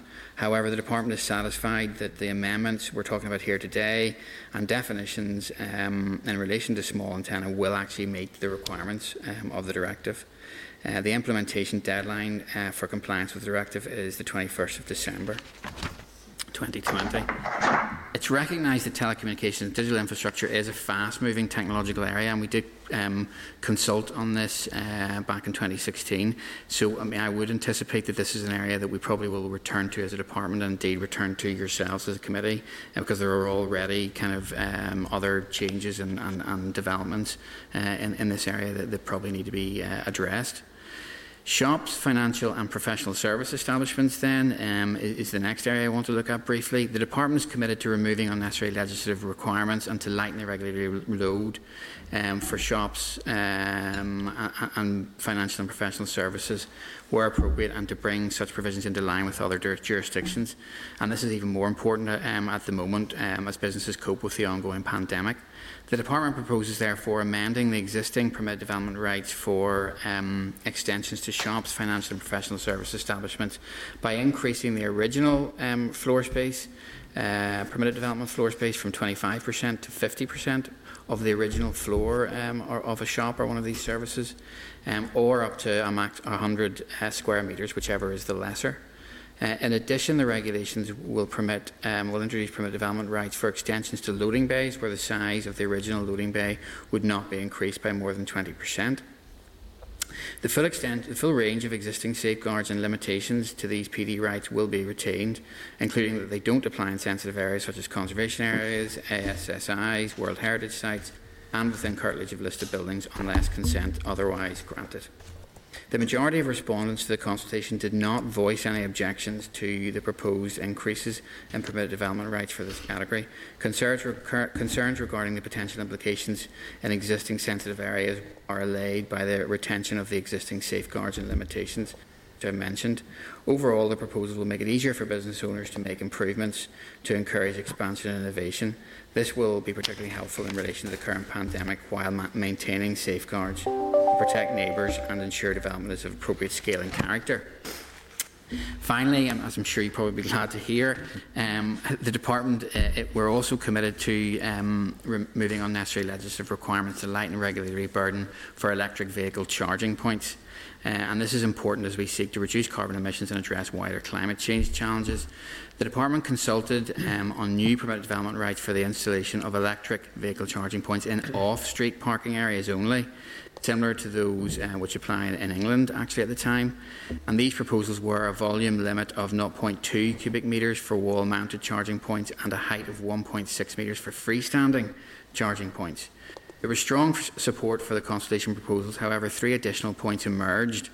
One was that the department should facilitate the installation of the new rapid charging points, which requires to be slightly higher, 1.6 metres. Secondly, the PD right should allow the replacement of existing on-street charging points, which weren't covered initially in the consultation. And there are also some concerns raised about the impacts of proposals in World Heritage sites and conservation areas. So the department agrees that the move to rapid charging points should be facilitated within the PD rights where possible. Therefore, it is proposed to allow freestanding chargers in car parks of up to 2.3 metres in height in non-residential locations. And to protect the character of residential areas, a height limit of 1.6 metres will apply in residential areas. In addition, the replacement of existing on-street charging points is allowed up to a height of 2 metres. It is also proposed to allow a volume of 0.2 cubic metres for wall-mounted chargers in car parks. The Department agrees it's important to protect World Heritage sites and conservation areas. However, not all elements of World Heritage sites and conservation areas will necessarily contribute to intrinsic value and character. Off-street car parking areas tend typically to have lower visual amenity value and will often already contain items such as parking meters, which are similar in size and scale. Therefore, the Department considers it's unlikely that these charging points will have a significant negative impact on the character of a conservation area or World Heritage site, and proposes that these rights should apply in car parks in those areas. Overall, I think these proposals will assist in encouraging the growth of the electric vehicle charging market by making it easier to provide recharging infrastructure by removing regulatory barriers. This in turn will reduce carbon emissions, promote the use of renewable energy and contribute to the wider climate change and green carbon neutral agenda. Thank you. Sorry that was a bit of a run through. It's just the 4 areas, but happy to take questions now. No, thank you, and that was very helpful. Obviously, this consultation did take place quite some time ago, and I remember quite well the issues in relation to Woodburn, and it had created a lot of attention, and obviously protesters and so on involved in that. I'm not surprised that there were 281 responses, but disappointed obviously in the other consultation where there were only 21 responses, and I know that I suppose it's very difficult to anticipate how many people are going to respond to various issues, and there will be things which will exercise some more than others, but there were some changes that have been made from that consultation. Did you give any consideration to going out again on any aspects of that? We did. We gave quite a lot of consideration to that, if I'm honest. And I think probably the difficulty would have been you would have lost the kind of the policy development work and the changes that we'd already kind of consulted on, and you'd been kind of going back, starting from scratch again, and reconsulting on a range of new proposals. And I think it was felt, particularly in the sort of oil and gas issue, was a sort of a standalone one-off issue, and it could be dealt with and addressed. I suppose the telecoms one was the one where we thought, it's a fast-changing area, technological change, and industry, for example, were pushing us to go further, and we're making points that actually the other jurisdictions have gone a little bit further already. But at the same time, they were concerned, let's just get these changes on the books as quickly as we can, and we were of that view as well, in terms of actually, if there are changes that we're going to make, let's make them, and then we can come back to do some further work in the future. Electric vehicle charging points as well, we actually, the other thing I'm supposed to say about this is we were able to kind of update some of the changes that we've made. So, for example, one of the points that came out of the consultation is, at the time, is even more relevant now in terms of the replacing the existing infrastructure that's there, which wasn't covered in the initial consultation, and also the rapid charging sort of consoles now, which are coming through, and being able to include those. So, on balance, we felt that it was better to press on, get these changes made, and reap the benefits of them across the board, and then continue to work. Permanent development rights are kind of a never-ending. It's like painting the fourth bridge. There's constantly, changes in all the different areas that the people are looking for and wanting, either to make things more flexible or to, like the oil and gas issue, to pull things back. And you mentioned telecommunications, and obviously there's a wide range of views in relation to that, and I suppose that's not really for now for us to get involved in that, but clearly there are people who will have genuine concerns, particularly if they're living in the proximity of a mast, and if you were getting to the stage now where you're increasing the height and also the width, and that's going to happen within permitted development rights, that will cause genuine concern from them. And I know, reading the responses to in relation to environmentally sensitive areas of outstanding natural beauty as well, there are concerns. Do you feel you've adequately addressed those issues? Yeah, I mean, we do. I mean, the permitted development right itself, has always and will continue to have the notification requirement, which is unlike, most of the other areas of permitted development, where you can actually just go ahead and develop. If you feel you fit within the rules, whether it's agricultural or domestic for extension and so on, you can just go ahead and build it. You can go to council and get a certificate of lawful use and development to confirm it. But for telecommunications and actually for minerals, there's a requirement that you must notify the council in advance. And actually for the minerals one, we're extending that to 28 days. But that's still in place for the telecommunications one. So there is a genuine opportunity there for the councils to assess whether or not there's an issue with a proposal and whether or not it would benefit from going out and removing the permitted development right and actually having a planning application coming in and that, so allowing for the consultation. And of course, it's still, there's no permit development right for new mass. It's for the expansion of mass or making them a little bit higher, and they're all kind of controlled and limited in terms of the rules that apply. So I think on balance we've got it about right. We're still behind actually some of the other jurisdictions, so in no way could we be seen to be sort of trailblazing here and being very kind of flexible, and even of concern to environment and community. Okay, and you mentioned obviously this is obviously a rolling piece of work. Can you give us an idea of what's coming next with regards to consultations and with regards to permitted development? Well, we're trying to get this over the line, obviously, first, and we have been lobbied about further changes in the telecommunications front. We haven't done an awful lot of policy development work. We just haven't had time on that. There's no concrete plans at the moment to bring through anything else. I'm just looking at Irene here in case I'm missing anything, Irene. But we do get lobbied across a number of areas through time, but there's nothing actually anywhere near as advanced as this at this stage. Okay, thank you. Mr. Boylan. Thank you, Chair. I think it's your happy camper, your team's going all right at the minute.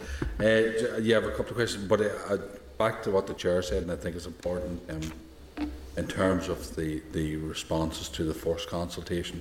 And clearly I recognise that the second one was a specific, but it's something maybe we, even as a committee, because I see the council's response to it, and councils deal with a lot of community groups, and you would like to see that side of things. So maybe something we can learn by trying to get the message out right across the board. Just on that, there's a couple of things I want to ask. In terms of the minerals first, the issue of PDs and the precious metals and other fossil fuels, there's nothing in response to that. I mean, obviously, precious metals, it's slightly different jurisdictional issue. There's nothing you want to comment in relation to any of that? No? Well, we consulted on the kind of removal of PD rights for oil and gas exploration, so sort of energy minerals really, the non-energy minerals, which is precious metals and quarries and all that sort of thing. We didn't include in that, and for lots of reasons. The sort of size and scale of the exploratory developments massively different. There's nothing at all of the scale and nature of Woodburn, for example, for that sort of thing. Sorry, no, just see in terms, and obviously now the electric charge points, I mean, what were the barriers to that? Obviously now we're expecting an uptake because we're trying to move towards greener technologies and everything else. Was the barriers only the height or specific locations? Or? Yeah, I mean, it was a number of things. I suppose it's the size of the new units as they come through are bigger, and also I suppose there's the point that we had initially, the right was built in for statutory undertakers to introduce electric vehicle charging points. So the ones that you see, that have been around actually for quite a while on the streets of Belfast, and we're all erected under that regime. But actually, that has now gone over to ESB, so they're no longer covered for that. So we're building in a permitted development regime as part of this that allows for them to be able to do that. And just there's bigger machines to bring forward the rapid charging. I'd say the way you mentioned there, obviously in areas of A, and B, and yeah, I mean, we're trying to encourage people to move to a different technology, but also use those places. I mean, there's sensitivities around, but I mean, you've indicated there are areas where you can facilitate that, and it needs to be as we move on, because those areas have to be supported once we get through the COVID. And those areas. Just the issue I see here, in addition to there's 3 specific points I want to make in terms of the telegraph poles in sensitive areas. Now, I mean, obviously it's mostly about replacement, but do you foresee a situation where there'll be an increase in new poles? Or I'm not aware of that specifically. I'm looking to David and Aaron here, because I think there probably would have been a little bit of lobbying about that, and it is just replacement. It is, well, the World Heritage sites and sites of archaeological interest will remain. It's just the installation of new overhead lines supported by existing poles that will remain in those 2 areas. There's some wider in the other areas. Right. No, it's just I asked the question because we know as we move forward, there's going to be questions of what we want to progress, and there may be different technology and different things happening. But I just wanted clarity on that. The other issue, obviously, is in relation to the airport question.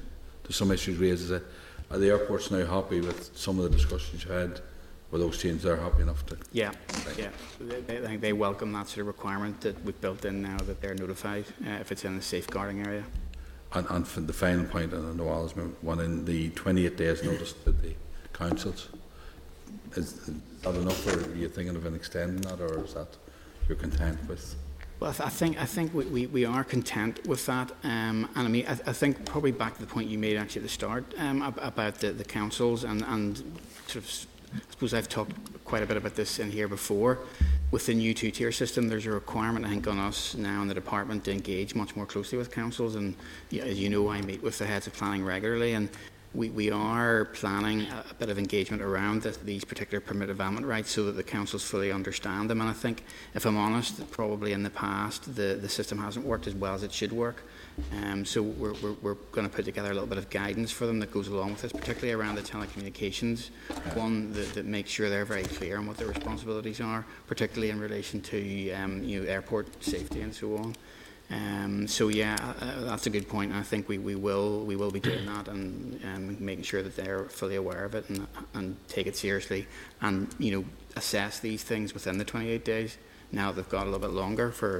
And I think this is a good opportunity because obviously we're doing the review of planning, but some of the things arising from the system over the last 5 years has started to roll out. But there's opportunities like this, and like I say, certainly the consultation. I mean, the more people get involved and get a proper informed view of what's going on out there, but and council have a role in that too. But thank you very much.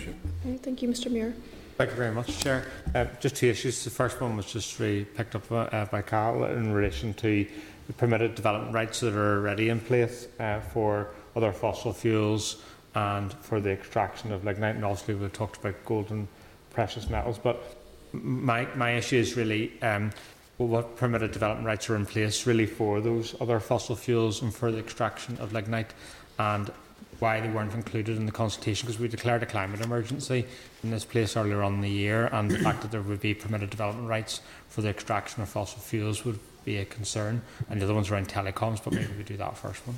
Okay, I'm gonna turn to David in a minute just to because he could go through. They're pretty complicated, but maybe give a bit of a sense, David, of what the existing permitted development rights are, because for minerals development. But essentially, I mean, fundamentally, the reason why we didn't consult on removing permitted development rights for exploratory drilling for minerals is because it's a very different beast to the exploratory work that goes on for oil and gas.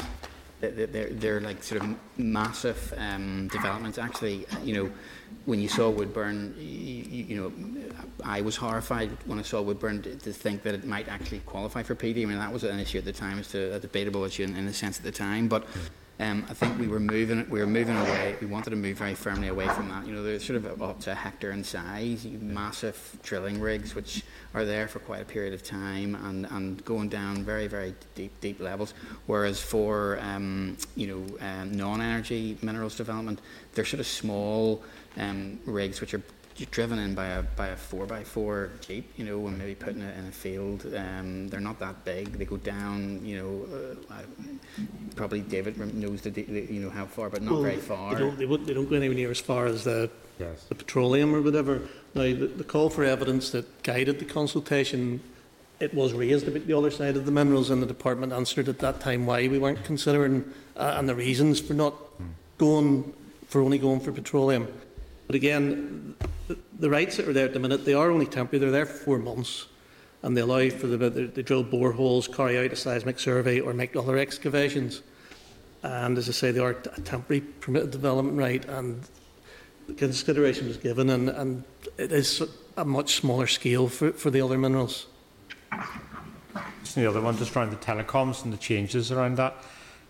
Will this bring us in line with the rest of the United Kingdom in relation to our sort of permitted development rights in relation to telecoms, or is there still much further work required to? Well, I mean, England have just finished a further consultation and will be instigating further changes. Yes. It brings us in line in certain aspects. In other aspects, there are still differences. Right. When we consulted, it would have brought us in line with Scotland at that time, but Scotland have moved a bit further since then. Yeah. But it brings us closer. It brings us in some places to the same and closer in other areas. Yes. But it's potentially something you're going to have to look at. Yeah, I mean, these will be ongoing. I mean, telecommunications development, it's just going to have to look at what's happening all over. Thank you. Okay, thank you. Ms Anderson?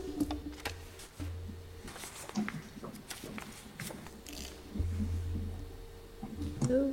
Martina?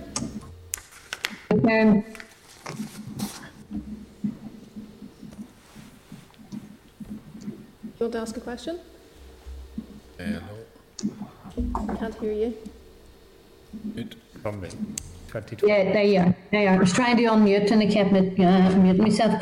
Chair, you had asked a question in relation to the rolling programme of review of permitted development rights in the planning system. So I think we do need to return to that, because I think as a committee we need to know what other permitted development rights. So I know you didn't get that question answered, but we can return to that. Can I pick up the question in relation to mining? Because David, I'm conscious of what you said there. But David, 4 months permitted development window, I think is far too long, because just as Andrew has reminded us all, as if we needed reminded, I'm sure, but given the climate emergency that we're in, a huge amount of damage can be done within 4 months. So I'm concerned about that, and I would like to see that being brought forward, particularly in this rolling review that you're talking about. Yeah, I mean, we can certainly look at that going forward in terms of other areas of permitted development right. I suppose one of the things that I would say is that not only is that sort of limited to the 4 months, there's also, I think, keep me right here, David, but there's quite sort of strict requirements around reinstatement. Yes. And don't forget that this is just exploration. None of this PD right applies to actual exploitation or extraction. Purely for exploration, so it's not, there's small amounts of drilling that goes on for this. David, we've had the issue of exploration, and we know the damage that exploration can do when it moves on to exploitation. Of course, one would argue, and I would concur, that's further damage. So I'm concerned about the exploration. Can I pick up on the point that has been mentioned by the chair and by Cahill and probably other members too? We need to try to maximise the engagement with these consultations. 21 responses. Obviously, Woodburn was a particular issue that was exercising people with hundreds of responses, but that's the kind of responses that we need. So what plans are in place to try to reach out to people, and whether there is a role obviously for council, but we need to try to maximise the engagement with these consultations, and just to find out from yourselves if there are any plans in place to try to maximise the consultation process. Yeah, I mean, I think it's a key area for planning generally, not just for consultations on permanent development changes, but generally across the whole planning piece. And the Minister has recently announced a new sort of partnership looking at community engagement within the planning system and how to improve that. So it's one of the areas that we're looking at. It's constantly an issue as to how to kind of stimulate engagement around some of the more. I mean, some of this stuff's quite technical, sort of planning related issues. You tend to get quite right. You know, Woodburn, lots of people interested and involved, and brilliant response. But some of these areas are fairly kind of. You get planning consultants tend to engage on it, and planners. So we need to think, I think, a little bit more innovatively about how we do that. And certainly that's something that I'm personally very keen to really push forward. And I think it's something that will come out of that work that we're going to do on generally improving engagement around planning. Okay, thank you. Ms Kimmins. Thanks, Chair, and thanks, Angus and David, for the update. It's just, I suppose, one question really, on one issue around where it states about councils have the power to remove PD rights. It's just to say, do you know if councils often use this? Do they record that, or how is it recorded? Under what criteria are they able to move permitted development rights, or is it at their discretion? Yeah, it's not a massively used tool. I think since we've transferred powers in 2015, there have been a few occasions. I'm looking at Irene here. There's been a few occasions where they've done that on different aspects of PD. And the reason we know that is because there's a role for us in sort of like confirming that process when it's being done. But I suppose it isn't something that is probably massively used, and it might be something that councils could look to using a little bit more as we go forward. It tends to be, for example, I know Belfast used it recently within a conservation area where they removed permitted development rights, for sort of domestic extensions and that sort of thing, so that to protect the integrity of the conservation area. And it has been done in minerals as well. I think there was the Owen Fermanagh Council, Irene, did it a couple of years ago. Yes, Angus, that's correct. We've had two conservation areas in Belfast, in Malone and Adelaide Park, have removed permitted development rights, and also in Fermanagh and Omagh in relation to mineral exploration. That's grand. No, that's it. Thank you, Chair. Okay, thank you. Mr Buchanan. Thank you. Mine's just a simple question relates to land, mineral rights on land. What's the position, or who controls water, whether it be the edge of the coast or the Lough Neagh? Is there any permitted development there? So if I wanted to get into Lough Neagh to do that, is that you controls that, or who controls that? Yeah, I mean, there's marine. The marine licensing regime is obviously for the sort of anything that would be happening off the coast, but within Lough Neagh, I think it's covered by the terrestrial planning regime. So these permitted developments would apply to that. It covers that as well. Yeah. Okay. That's it. Thank you. Mr Beggs. Just a word of support in terms of removal of the permitted development rights for the petroleum exploration. And you've mentioned Woodburn. I think any council or planning authority that would have granted exploration for a drill rig in the catchment area of a reservoir would be frankly laughed at, mocked, complete lack of protection of the water supply. So I could not see that having happened if there had not been this case that is there where they had the permitted development rights to proceed. So I think it's essential that is removed and that is not repeated anywhere else in Northern Ireland. So I'm supportive of what you're doing. Okay, thank you. No one else has indicated for any supplementary, so thank you very much for attending this morning and for sharing all that information. The joys of permitted development. Yeah. Okay, thank you. Yeah. Cheers. Okay, so with SL1, the Planning General Permitted Development Amendment Order, Northern Ireland 2020. The rule is subject to the resolution procedure in the Assembly. The Planning General Permitted Development Order, Northern Ireland 2015 sets out types of development which can be undertaken without requiring a planning application. The Department undertakes a rolling programme of reviewing permitted developments in the planning system to ensure that they are up to date and fit for purpose.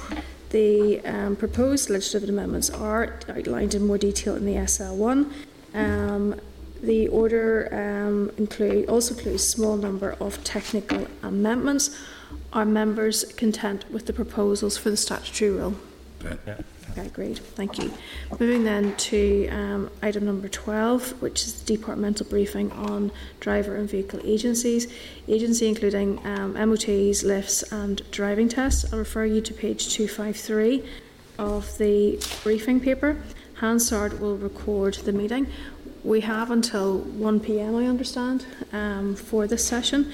We welcome Julie Thompson, the Deputy Secretary, Planning, Safety and Transport Policy Group, and Jeremy Logan, the Chief Executive of DVA.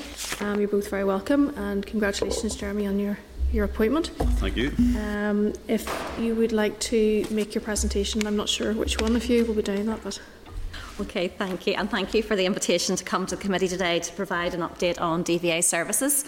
And this follows obviously the previous update which was provided by the Minister at the start of September, and we've obviously given you a briefing paper, and I just want to draw out a few points from the paper on the current position on DVA services, and then Jeremy will say a few words about the plans looking forward.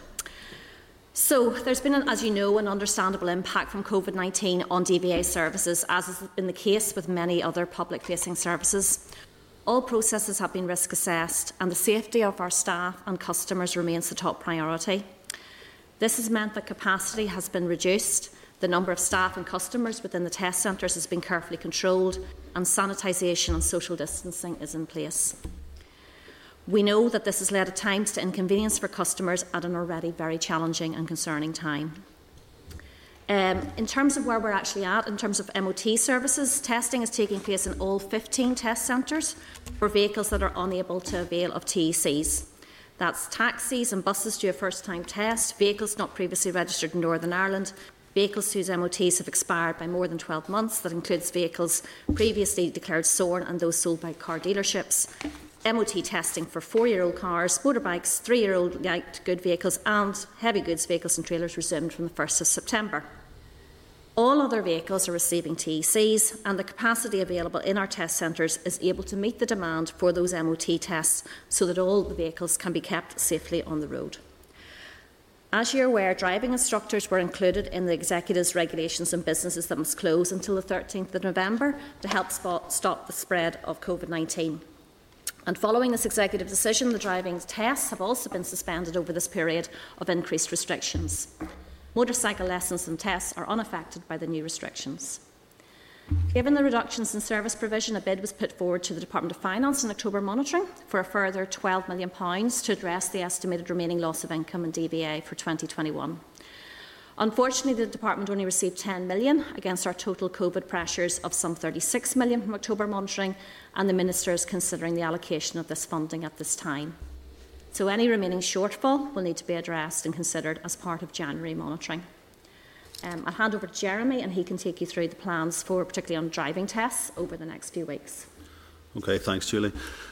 Following the decision to suspend driving tests, we took immediate action to contact those affected customers, cancel their tests and refund their fee. We also met with the Northern Ireland Approved Instructor Council and wrote to all approved instructors to notify of this position at the earliest opportunity. The booking service remains closed. We have identified that over 1,000 key workers and customers who had their driving tests cancelled from late March to the end of June fall within this group, who had their tests cancelled due to the current restrictions. We are planning to provide this initial priority group with advance access to the booking system from the 9th of November to allow them to reschedule their appointments before it opens to the remaining customers whose tests were cancelled. To create additional capacity, we are planning to open up the booking system for February for these impacted customers only. In addition, approximately 2,000 further appointments will also be made available in November, December and January as we increase our capacity by recruiting additional examiners. These slots, when they are released, will also only be available to those impacted customers. Once all customers who had their tests cancelled have had the opportunity to rebook their appointments, we will open up the booking service for all other customers.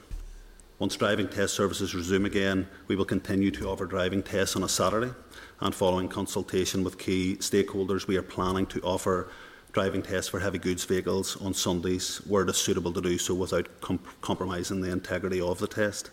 We will also use overtime to rota off-shift dual-role driving examiners to provide additional capacity and to provide cover for scheduled driving tests where, due to a variety of unforeseen reasons such as sick absence or the requirement to self-isolate, driving examiners may be unable to attend work.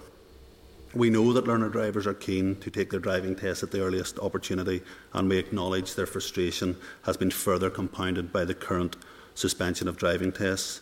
We are working hard to maximise the availability of test slots across all our test centres. However, the COVID restrictions mean that we have had to adapt our services to ensure they can be provided safely, and we would ask our customers to remain patient at this difficult time.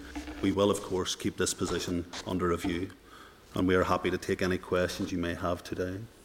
Okay, thank you very much. And obviously, when we had scheduled this briefing, it was really to get an update on sort of the restart and how you had been progressing then through the very large backlog at that stage. And obviously now the restrictions that we currently have now have put that back even further, which is disappointing, but obviously understandable.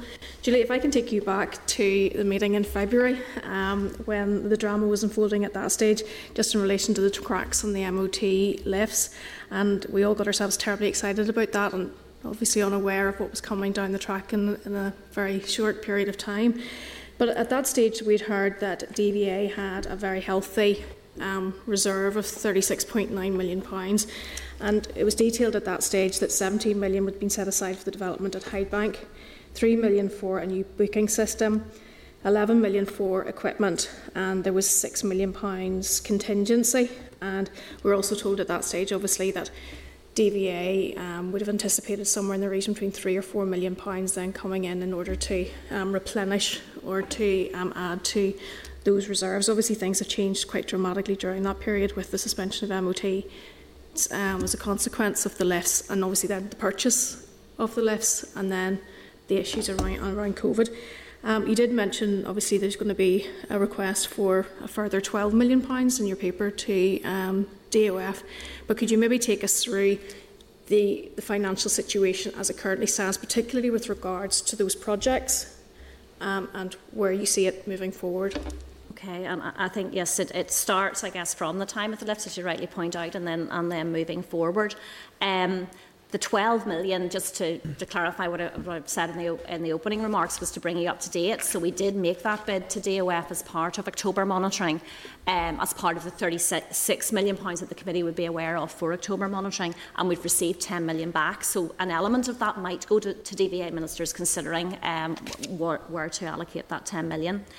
In terms of the actual reserves position, the DVA has enough cash, okay, so it has enough reserves for 2021 to be able to make payments, and I think that's the most important. If you boil everything down, cash flow is obviously exceptionally important. Minister put an extra £10 million from DFI capital as part of the funding for Hydebank, if you recall that element of it, and we also received 7.3 million from an earlier COVID allocation. So that 10 million, the 17.3, were both put in order to help rectify part of the deficit. That's left us with the 12. So 10 million for Hydebank, 7.3 additional income, leaving a gap of 12 million now arising as we look at that, and that's a forecast to the end of the financial year, so that's a fully encompassed as best we can do it, and it is very challenging. It's the MOT testing that is the biggest driver on DVA accounts. That £12 million, so we will obviously then put that back through, or whatever extent of that remains outstanding, back through into a January monitoring process, which obviously is yet to happen. We do expect the trading fund to be in deficit. It is supposed to break even 1 year with another, and it's highly unlikely, well, virtually impossible that could happen at this point. And that will have to be looked at then with the auditors around what does that mean, breaking even 1 year with another. You're absolutely right. In normal circumstances, DVA would make a small surplus, maybe £3-4 million a year. And does taking 1 year with another allow for that effectively to rectify itself, although it would take some time. If the £12 million isn't provided, then effectively it will make purchasing, particularly the capital equipment that you talked about, into the future problematic, very problematic. And that's where the relationship between January monitoring, what might need to happen with DFI, capital funding, and budgets in general for 21-22 will need to all be at play. So it's a slightly different thing from a normal kind of part of the department's funding. It's because of the trading fund relationship that you can look at DVA as it stands. £12 million is a lot, and we need to get that addressed. And if it isn't addressed in January monitoring, then there may be implications for 21-22 in particular about what the DVA can actually afford to deliver. Okay. Just in relation to the contribution with regards to the lifts and so on, how has that impacted on budget? So the lifts were paid for. That was 1.8 million. That's already been subsumed within the figure work within the DVA, so that's effectively already accounted for in 2021. Okay. But as you say, it has been dwarfed by the loss of income that has then happened since then. Yes. So moving then through to the MOT testing, obviously you've talked about to sort of reduce capacity and so on as well.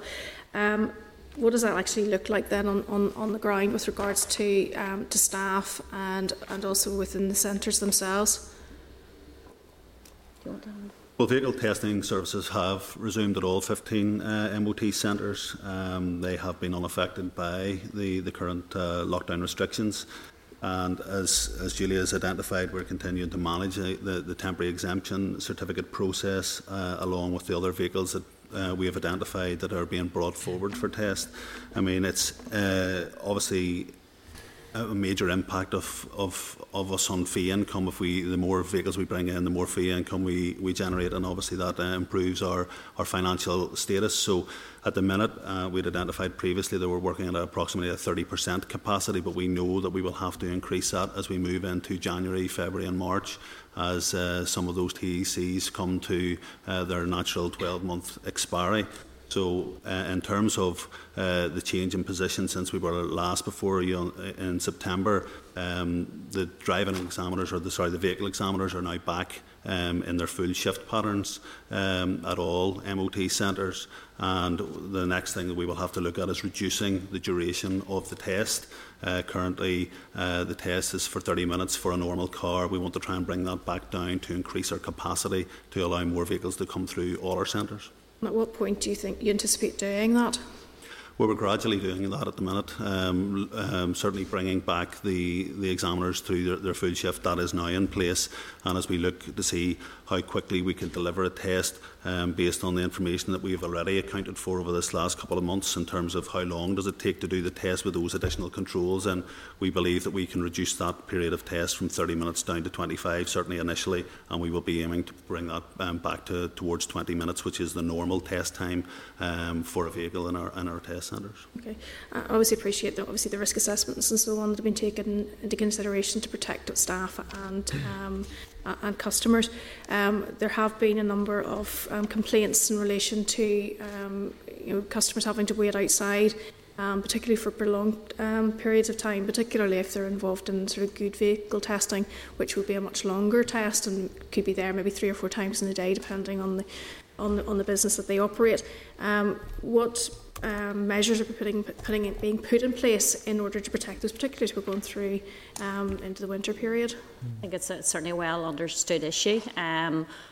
We had arranged, so we have the customers from the vehicle testing, and then obviously there was also at the point there was driving instructors as well who were also similarly coming up to the centres and wanting shelter as well. I think, as Minister described when she was here in September, this is difficult because you still have to maintain all the social distancing and making sure that that risk assessment that you're doing for COVID isn't then replaced by further risks about having more people within the building itself potentially able to access things and causing other hazards, if you like, in terms of where they're at. It's been the answer to this has been looked at on a local basis, and where people can be accommodated within the fabric of the building, they will do so. So the reception areas were being opened up, but they can obviously only take a certain number of people. So there's an element of, I guess, we can't do everything for everybody, and the risk assessment guys are very, very conscious that in bringing people inside the test centre, if they can't be managed safely, they are better outside for their own safety, and we apologise obviously for that inconvenience to them, but we can't afford to be bringing them in an unsafe manner, whether that be for COVID reasons or for just simply because of the machinery and all the other moving parts within the test centre. So, but I would provide assurance that where it can be accommodated locally, it is being, and it certainly has improved from where it was. They've made inroads into that. Okay, and just with regards to the recommencement then of driving tests, do you anticipate that taking place from the 14th of November? Obviously subject to what comes from the executive with regards to restrictions. Well, certainly subject to the executive's decision. Driving tests are still booked in the system from the 14th of November onward, and as I've said, our plans are to offer appointments for those customers that were affected in this last 4 weeks who had their test cancelled, to reschedule their appointments from the 9th of November, looking at that first priority group of the 1,000 who were key workers and customers who had their test cancelled previously. So this is essentially the second time their test has been cancelled, but we are going to give them advanced access to that system, and our plans are to do that from the 9th of November. Okay, and there was a concern, and I know that this is a Northern Ireland Civil Service wide concern with regards to holiday entitlement, and obviously everyone's entitled to holidays.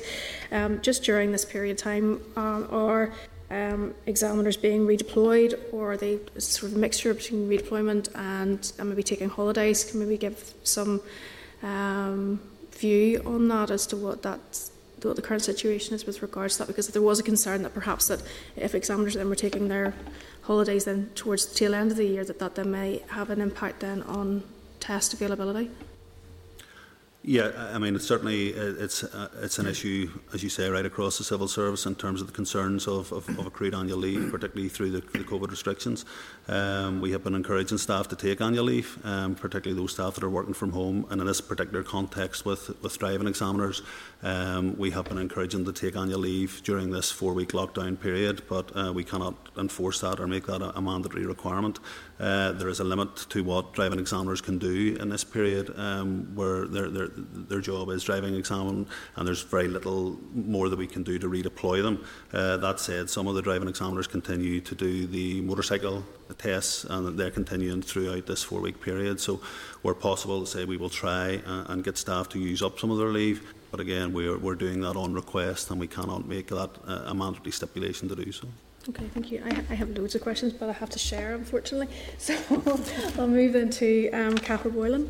Thanks, Chair. I think you've asked most of them already, Chair. You're very welcome. Jeremy, good luck in the post.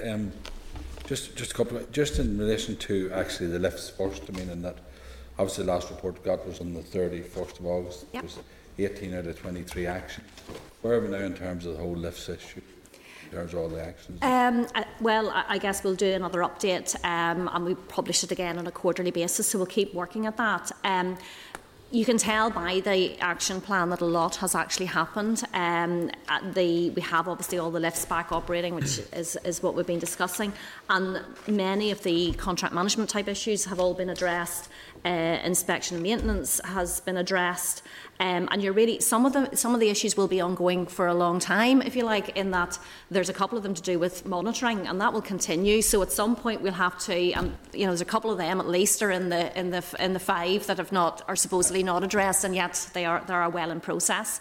So there's the vast bulk of it has actually been put through, and the ones that are outstanding are very nearly there. I mean, it has been a big piece of work to get put into place, and it involves obviously working with MAHA and working through the contracts, and inspections ongoing on those new lifts and getting that regime well in place. But we have good confidence around it, and that we're pretty much there, and we will publish again the next report, which will be October, won't it? September. November, apologies. Thank you. Just back to tests, obviously, just trying to get figures itself, and I understand there's been difficulties.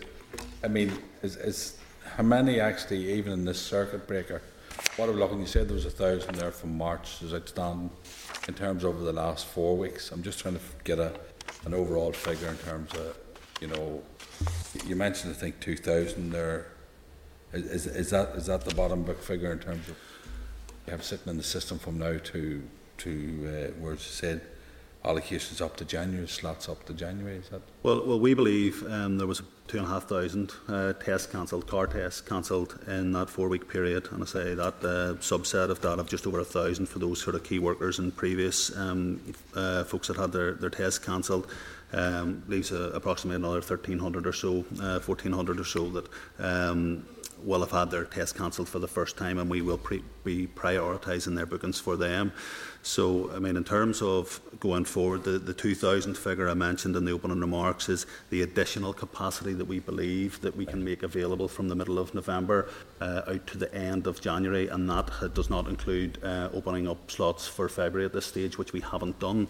And we've been able to release those additional slots between November and January based on the recruitment of new staff and making sure that the templates at those test centres have been uploaded and are ready for those slots to be booked once the service reopens. So that's where that 2,000. That's the additional on top of what we have. Yeah. And what's the figure we have to do pre the slots? Well, we believe that there was about 2,500 cancelled in that 4-week period. We think that we can accommodate the vast majority of that with the slots that are available up until the end of January, but we will open then February slots as well to take any of the additional capacity there.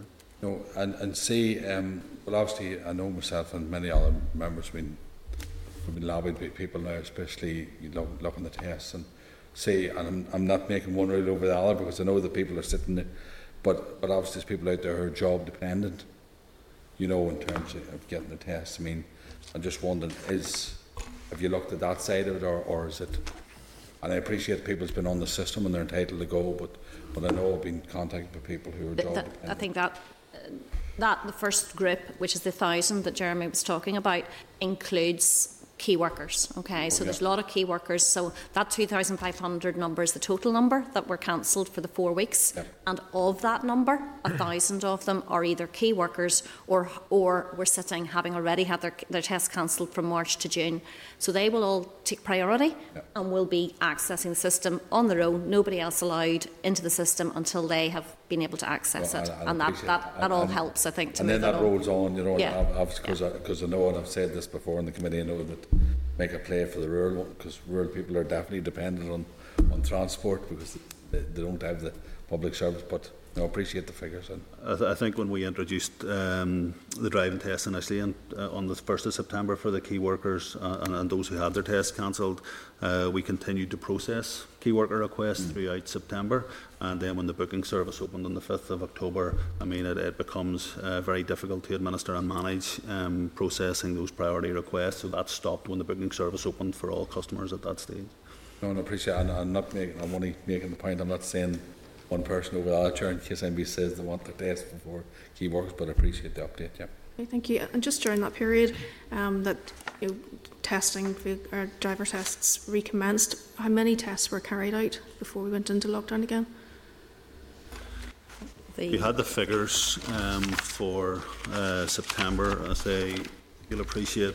And I know that it does cause some frustration that we're tied into the official publication of statistics, but the statistical reports, and we've agreed now that we'll publish these on a monthly basis because we know that there's a lot of interest in these figures. For September, they identified that there were 2,821 tests conducted. Now that was across all categories.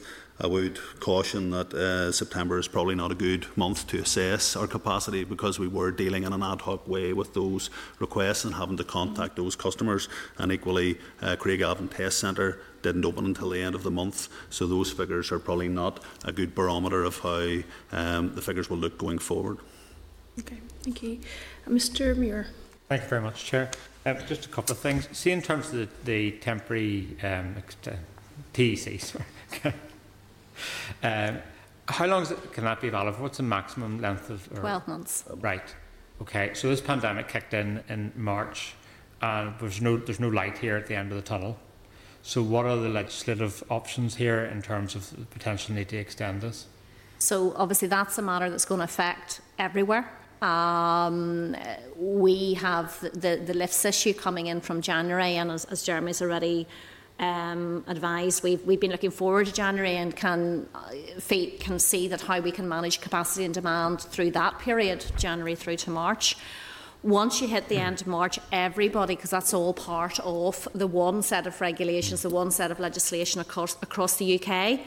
Now we will then need to consider, does it matter whether we're part of the EU or not, and does that change anything and provide any further latitude? But what I would say is Northern Ireland is going to be in exactly the same position as everybody across the UK, so whatever solution needs to be put in place, we are very, very cognizant that March is not that far away, and we need to be running at 100% capacity to enable the cars to move through. But it's a matter that's going to have to be looked at across the UK, I would think, and indeed not even just that. It'll be the whole of Europe is in the same situation. And just the issue for me is that we just don't know where the situation is, and when we look at our health service and the pressure it's under, and the safety of everyone has to be paramount. So, everyone's talking about the 13th of November as if that's, us sailing on, everything's moving on. That's not going to be the case. We have to be able to budget for the fact that we may not be able to resume MOT testing, and as I say, and also suspend it again. That, I think, will be a problem across multiple countries in terms of how do you deal with that. And the law, as it currently stands, says you can only get it for 12 months. And, by the time it comes back round again, they will need to be tested. So it's a big problem that will need to be resolved. Just a couple of other things, just around the fees. Obviously, you didn't get that money in the October monitoring round, and you're going to look for it in January. The resource pressures upon the Northern Ireland Executive are quite significant around that. If you didn't get that money, would the increasing of fees for MOTs and driving tests be an option to be able to? Is that something that's on the cards? It's not on the cards, but you would have to examine where you are at that point and how you get back to a position of balance. But it's not something we're planning for at this stage. We would obviously rather it's resolved through a January monitoring round, and then we will look at the figure work at that point, figure out cash initially, and then into trading fund balance. But it's you're right, it is an option to generate more income, but it's not actively being considered at this point. Just one other issue, the approved driving instructors, so they've been contacting me because they've not been able to go through their tests, and I don't know, can you get an update on that, because I know that there's been progress in that across the water, but not here. Yeah, I think there's an issue with some of those extended driving tests. Now, I know the approved driving instructors are a very unique test, and it's conducted by our own supervising examiners. So we are looking at further measures to mitigate against the risk of someone being in a car for upwards and indeed more than an hour, to see if there's any other additional controls that we can put in place in terms of a risk assessment. But we are working. We realise that there is pressure on approved driving instructors and indeed some other sectors, and we are hopeful that we will be able to reinstate those services, and that's certainly what we're working to do, to reinstate those services as soon as we can once these current restrictions lift. So that is. Is there any definitive timescales on that? Because I'm just conscious this has been drifting for quite a while, and that there people contacting my office regularly, sort of looking for an update and when about this is going to resume. I can't give you a definitive timescale today, but what I would say is that we are in close contact with the Driving Instructor Council and driving instructors, and as soon as we have that date, we will communicate that immediately with them. But I am confident that it will be sooner than later. We have made significant progress on the delivery of the driving tests, and unfortunately this 4-week lockdown has impacted that slightly. However, we are confident that we will be able to deliver that service very soon. Yeah. Just one last thing, it's not a question, it's more of a statement really, but the impact of all of the MOT situations had upon car garages and mechanics across Northern Ireland has been quite significant, and if you're speaking to them, their downturn in trade, they had an initial upsurge after the initial lockdown, and then there's also concerns around road safety and about people keeping their vehicles in a proper roadworthy condition. I think it's a point that is to be made today is that whilst MOTs are suspended and there's delays associated with that, people have a responsibility to ensure that their car is in roadworthy condition, because there is concern around that. Absolutely, and I couldn't have said it better. Yes, absolutely. Okay, thank you, Mr. Beggs. You've indicated that 1,000 key workers have had their driving tests cancelled. We need them to be able to work whatever hours are needed to do unsociable hours where there won't be public transport, etc. So how is the balance determined about the risks of key workers not being able to do their job and the risk associated with them doing a driving test? The 1,000 includes not only key workers, but includes anybody that had their test cancelled between March and June. So the key workers will be a subset of that 1,000. In terms of balancing risks, you go back to the executive, the decision taken to take driving instructors at the executive and to include them as part of the current restrictions. And that left, obviously, then driving tests in the same position as driving instructions. So it will depend on what happens at the executive and their balancing of whether driving instruction should continue or not. Now, our assumption is that it is all resuming again from the 14th of November. But obviously that's a matter for the executive to weigh up in the round about everything else, and we will follow, obviously, any executive instruction. But I simply wish to highlight that there are bigger implications once you stop the tests, and you may actually restrict nurses' ability to work extra shifts. It may even come down to that. This is actually quite important, and it should not be just lumped in, oh, let's stop doing driving tests. I think it needs the whole needs to be considered, and I would ask that that would be fed through the system going forward. Now, in terms of the total backlog, I haven't heard what the latest assessment of the total backlog is and when you expect to be caught up to date again, because the system was swamped when it briefly opened and all the 3 months booking slots were taken. What assessment have you of the numbers of those wishing to take driving tests that haven't even been able to go on the system? How many additional learner drivers are out there, do you think, are waiting to book? So I guess there's multiple layers of that. There's the 2,500 that we know about were cancelled, obviously, for these 4 weeks. You're right, not everybody would have been able to avail of appointment up to January, and if this hadn't have happened, we would have been opening up February and accommodating a significant portion of those. Meantime, then, theory tests have also been continuing. So, the bottom continues effectively to be populated by more new learners coming in who will have been, in the meantime, have been passing the theory tests, and that has continued. Theory test centres have remained open over the 4 weeks with social distancing in place. So I think what we can do and what we can control is opening up the capacity as far as possible. So that involves, as Jeremy points out, putting in place the extra slots for November, December and January, bringing in extra driver examiners, using the dual role people. We will, at the minute, they're obviously all working in MOTs. When driving tests reopen, we will put them onto driving examination. And we will just have to work through it on that basis. It's the same across the UK. So we know that Wales is closed for the 2 weeks. England will close their driving tests for the 4 weeks. Scotland is doing very few driving tests as we understand it. So the position here is the same as elsewhere, and there are, yes, people waiting, unfortunately, in that situation.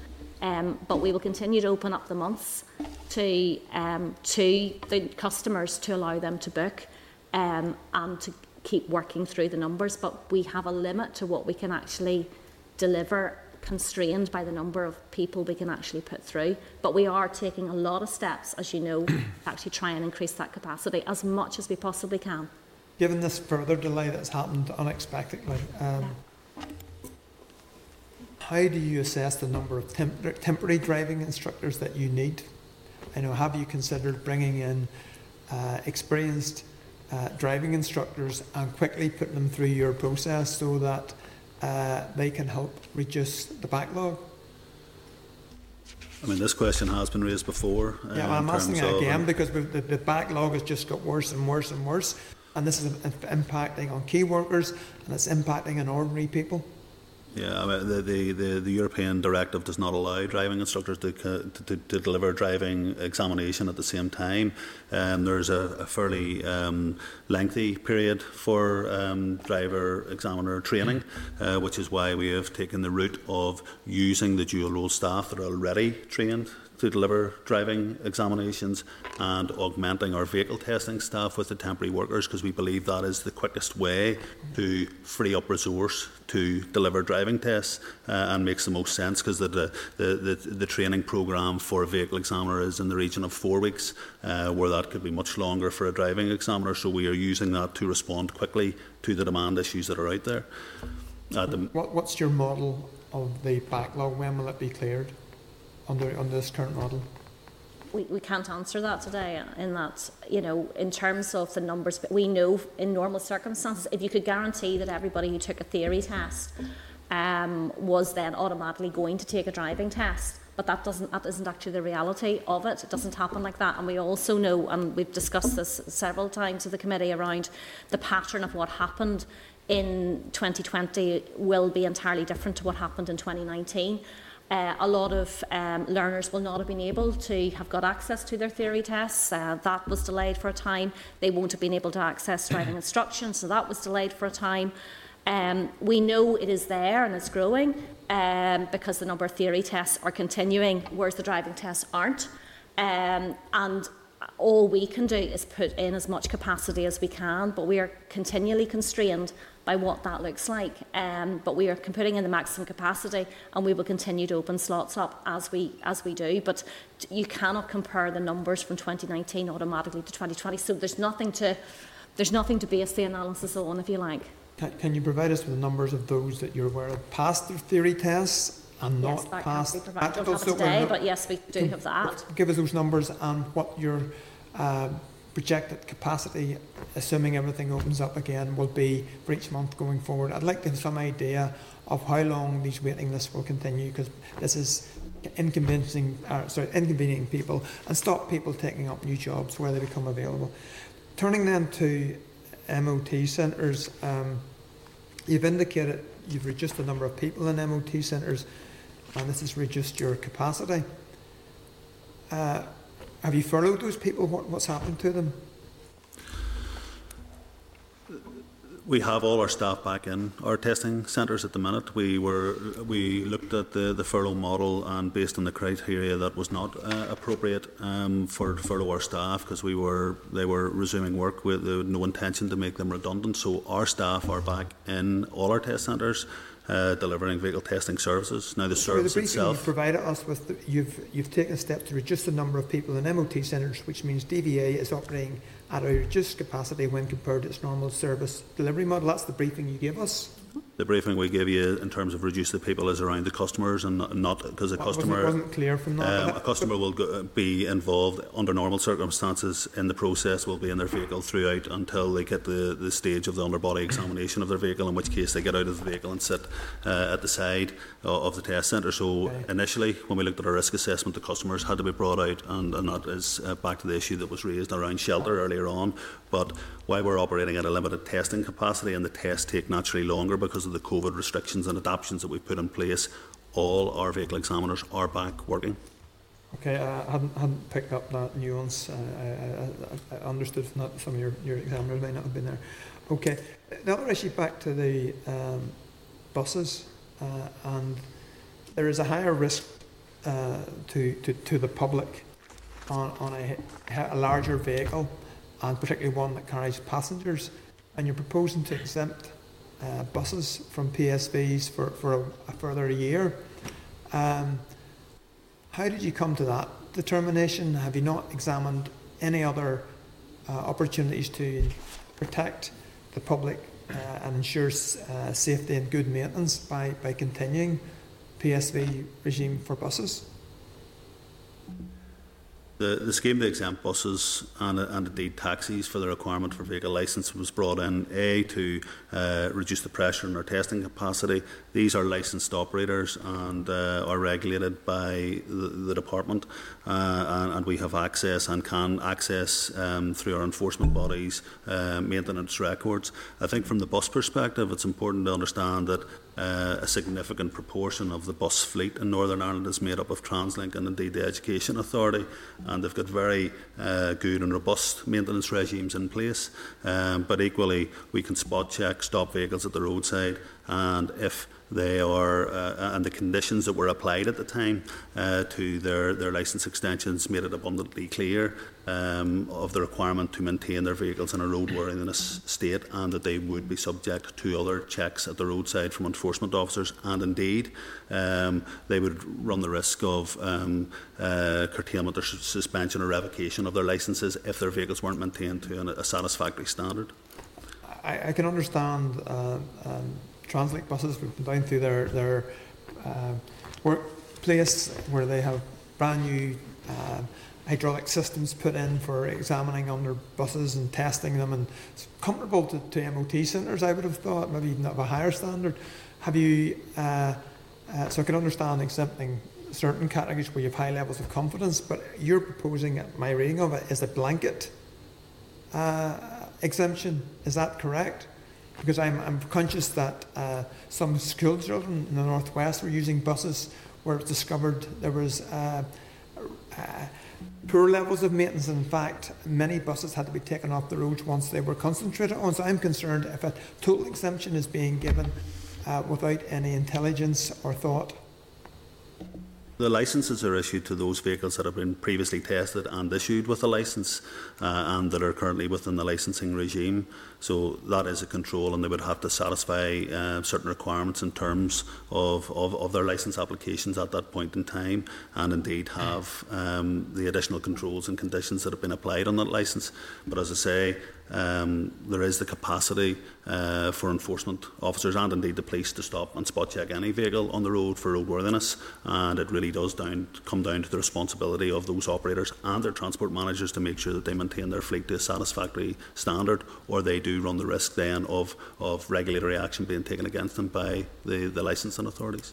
And have you considered emergency legislation to enable PSV to be conducted on commercial premises, whether it's Translink or someone else, so that the inspector can actually go to another garage and do the inspection there? That option has not been considered at this stage. I would certainly ask that to be considered. Okay. Okay, thank you, Mr. Buchanan. Okay, thank you, and I appreciate a lot of points have been covered by Roy there and previous commenters. My question relates down to 30%. Jeremy, did you refer to the MOT centres are currently doing 30%? That's the capacity. Reduced by or reduced to? It's approximately 30% of the capacity of the vehicles that we can. And it takes approximately 30 minutes to do a vehicle? 30 minutes to do a car. You're doing roughly in the past 3 in an hour and a half, so ultimately you're doing 1 in an hour and a half. You know, it's a lot slower. I don't know what the actual breakdown is, but I mean it's a 30-minute test as opposed to previously, which would have been a 20-minute test per vehicle. So what restrictions you put in that has reduced that by dramatically so much? I appreciate you have to keep the test guys and ladies in the centres safe, but what has made that reduction so massive? That's a massive reduction. Well, I think certainly the COVID controls around. But what are they that has reduced that by 70%? About the number of lanes in use and the number and how the staff are operating those lanes. So it's you know, that because you've got now somebody driving the car rather than the customer driving the car, you're going to end up using staff to do things that previously the customer did. But in the past, if you've driven to the MOT centre, you had the conversation with the instructor. Don't be too sore on that. The jokingly conversation. You jumped out after 30 seconds and the instructor took your car. That has not changed dramatically. So, you know, you had that initial, and that instructor took your car the whole way through the system. I can't understand how your capacity is reduced by 70%. Not all of our lanes are in use in the test centres. That's even more worrying. Social distance. That's even more worrying. But that is part of the health and safety risk assessment that we've done to ensure that there is safety there and protection between the lanes that are operating in test centres. So not all the light goods lane test centres lanes are operating, and we've discussed earlier on that we absolutely need to increase our capacity, and we've already modelled our demand forecast for January right through to March, and we believe that we will be having to deliver about 50% of the vehicle tests from that period forward. But ultimately, Jeremy, you need to increase to get it back up to 100% plus another 50% to come back to catch up. Well, there is no backlog. Well, So, I mean, coming into March, and Julie's already highlighted, it's an issue that's going to affect a lot of the services across these islands. And yes, you're right. We will, have to deal with 100% of the vehicles if we are not to find another legislative way to deal with exemption certificates. However, at this stage, we're looking sort of the March or through January to March projections to deal with the issues that first arose from the vehicle lifts, and we believe that our capacity for testing vehicles at that stage, and we have modelled it, we believe it's possible, is to ramp that up to 50%. Okay, just to be fair to Andre, picked up on the point about local garages. I had a local business in Cookstown contacted me, and they normally do 15 to 16 MOT preparations per week. They're down to 2. That tells me two things. Either possibly there's a lot of vehicles out there that's not roadworthy. You can't confirm that. And the capacity has made a massive impact on those businesses. That's a problem. And we haven't seen the outworkings of those vehicles that's not roadworthy, which we assume. We only can assume, to be fair. But if a customer goes to the garage, they always go to that same garage generally. So that gentleman's down 13 on average per week cars. Those cars are not theoretically roadworthy. And yet the responsibility obviously of the owner is to keep them roadworthy, which is why the points were being made. We continue to make those messages and try and make sure that is out with the public at all times. And yet obviously the business is experiencing what has happened there. At the moment, obviously, it is completely that owner's responsibility to keep their vehicles safe, and that's what we expect them to do. And all we can do is communicate that message. I think I appreciate I am not carrying out the risk assessment by no means in an MOT centre, but any time I apply the local one in Cookstown, there's always 2 to 3 vehicles in every lane queuing. Now there's none. When I go by it 4 or 5 times a day, there's never a car queuing. There's an issue there. There's no cars queuing to get into the centre. There has to be a capacity issue or some, but I'll leave that. And then going on to the driving tests, I believe there's thousands that have never even got onto the system to book. And you referred, Julie, that there's, you can't go by 2019. Well, go back to 2018. There's still thousands of people going through year on year does the test. They have not even got on the system, and my own daughter's one of them. So they haven't even got on the system to be part of the so-called backlog. How are you going to catch up with it? And I get why I said I picked 2019, but the same would apply for 2018. We know the circumstances in 2020 are completely different. There is a whole set of learners who would have been out driving and learning in that period, March to June, who did not do that and weren't able to do it.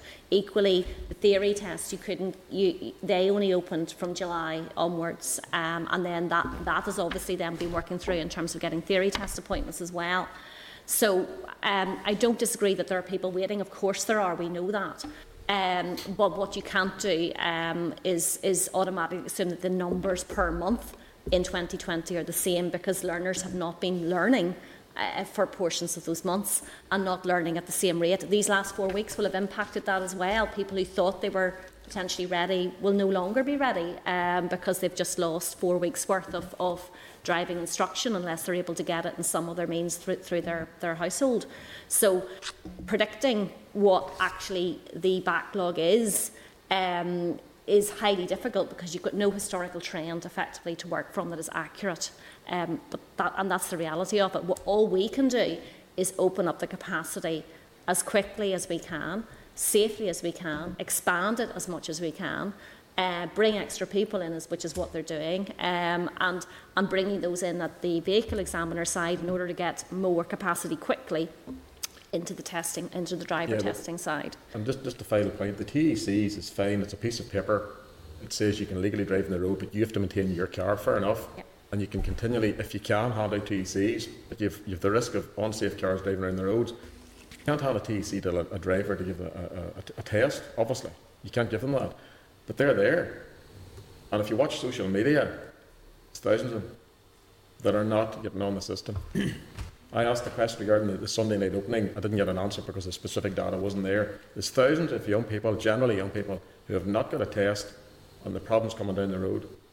You cannot push it back. You have to increase capacity to test. Simple. And we are, as we're saying, we I are have not, increasing. Julie, I have not seen that. And my other colleague, we have not heard that. So we know that, and Jeremy's already talked about, we're putting 2,000 extra slots in from November to January. But this is a pandemic. There is a limit to what we can do. Obviously, the last 4 weeks has not helped. We would have had another 4 weeks' worth of tests would have been done. And we understand the frustration that there is for those young people in particular and what they would have preferred to happen. And so would we. But at the end of the day, we can only increase the capacity as safely as we possibly can, allow the ones who have now been affected twice to be allowed access to the system first, and then bring people forward and keep opening up the months as quickly as you can. But there is a backlog across these islands on driving tests, and it is caused by the pandemic. And unfortunately, that is the reality of where we are at. Okay, thank you. Okay, so 3 more members have indicated, Ms Anderson, Ms Kimmins and Mrs Kelly in that order. Ms Anderson?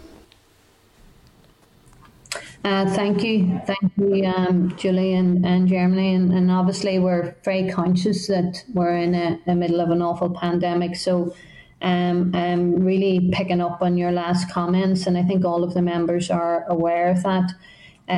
But just to explore further around the capacity issue, when did the DVA first start exploring ways to increase testing capacity? So I guess that's been an ongoing process through this. So you go back to things like taking back into our usage the 3 test centres that were used for COVID and bringing that extra capacity in. And that obviously that work has happened, and all of those 3 centres are now back in. In terms of them bringing the extra staffing in, that has also been worked on over. Certainly from whenever we knew we could bring driving tests back, that's all been part of the jigsaw puzzle of putting this together. You can't actually put slots in place until you're confident that people will be there to deliver the service, and hence why, even though there has been no service for the last few weeks, we have been able to identify another 2,000 slots to go into November to January, and that has been part of the process. So it's been a work in progress right the way through, where people have been trying to push to get more through. As Jeremy also said, we weren't on full shift pattern in MOTs. We've put that up to full shift pattern now. So it's been a massive amount of work within DVA, and I know that there's a huge amount of frustration in the public, and we understand that. But there's been a huge amount from Jeremy and his team to actually keep everything working and getting as many people access to their services as possible. On the MOT side, that has resulted, as already pointed out, there is no backlog on MOTs. The TECs are taking care of that, and that brings a different issue that has already been pointed out by both Keith and Andrew. And it leaves us then with a driving test backlog, which we are trying then to address. I think, Julie, you need to appreciate that all of us are frustrated, obviously yourselves included, but there is a perception that it was very late in the day when the increased capacity issue started to be explored. And just picking up on what Keith and others are saying, I think it's something you need to be mindful of, that the evidence of the increased capacity, even though we're living with the restrictions now, but even before then, that's not evidence that people are seeing and we are witnessing. So I just leave that with you, because we need a demonstration of that, and I don't think that's what we're getting. Regarding the learner drivers whose tests have been recently cancelled, you stated that the DVA contacted customers directly just to advise them that they can reschedule their appointments. Can I ask you, have all of those drivers been successfully contacted? And I say that because I'm sure it's not just ourselves, but there would be other MLEs being contacted by drivers asking the questions about when these bookings will be rescheduled. I know you've given us a time frame now, but I am just concerned that perhaps not all of them, or maybe not too many of them, have been contacted. So I think there's two elements to that. They have yet to be contacted about the 9th of November. We're telling you that. We have to get that message out, and we will do that through the remainder of this week, so that everybody knows that 9th of November date for only the priority groups, i.e. the key workers and those who had their tests cancelled from March to June. What Jeremy was talking about was in the original cancellation, and the contacting them about the original cancellation. But you'd be quite right in saying that people are not aware at this point in time and haven't been contacted individually to alert them to the fact they can go into the system from the 9th of November, and that's something we'll be doing over the next couple of days. Yeah, I think we've made quite a lot of efforts over this last couple of days in particular to get key details for them. For some of those folks in that affected group, we have had email addresses and we have had mobile phone numbers, but for some, unfortunately, we've only had postal addresses. So we've written out to them to provide us with email details so that we can contact them quickly. And if anything, that is a lesson, in terms of how we can get these messages out to customers as quickly as we can. We have learned from that, and we're hoping to have that information and the email addresses for all those affected customers so we can communicate messages very quickly to them. And as I said, we also use the approved driving instructor network and the council to help get those messages out to their candidates that they have been providing instruction for, which has been very effective at getting the messages out there. Sorry, Martina, we can't hear you. Okay, no, just turn me off there. Just one last question. Given that you haven't been furnished with that information, then when you state that refunds had been issued as quickly as possible, has this been completed? Because you talked about 1,000 drivers. Have they all been refunded, and how, if you couldn't really contact them to notify them directly around the rescheduling of the date? So I'm just wondering about the data that you may have available to refund them. When customers booked their test, the only payment option they had would have been through a credit card or debit card payment. So my understanding is that all those customers have been refunded, and their refund has been put back to their card that they provided, that they made their initial payment for. In which case we didn't need to get their... They have all been refunded? That is, to the best of my knowledge, they have all been refunded, yes. Okay, thank you, Chair. Thank you both. Ms Gimmons. Thanks, Chair, and thanks, Julie and Jeremy, for the update. Just a couple of things. A lot of the stuff has already been covered. It's in relation to the online booking system when it reopened on the 5th of October. I know there was a bit of an error then. It had reopened early. Did that have a big impact then in terms of, do we have an idea how many people were able to get booked kind of prior to most people's knowledge that the system was even opened? I know that was a big issue that I was getting. The booking was intended to open, as you rightly say, on the 5th of October, and it was advertised as such. Our booking provider were doing testing on the system, and they accessed that system, we believe, in around 8 o'clock that evening to start bookings. We think that there was a significant number booked before midnight on that night, but there was still the availability of thousands of slots the following day that were booked right out through to January. And obviously it's something that we're very cognizant of when we reinstate the booking service, that anomaly does not happen again. So we will put in additional controls to ensure that nobody can access the system before we advertise it, and that everybody has equal opportunity for the slots that are available there. Okay, well, that's fair enough. We've talked a lot around dealing with the backlog, and I know there's work underway to recruit more examiners.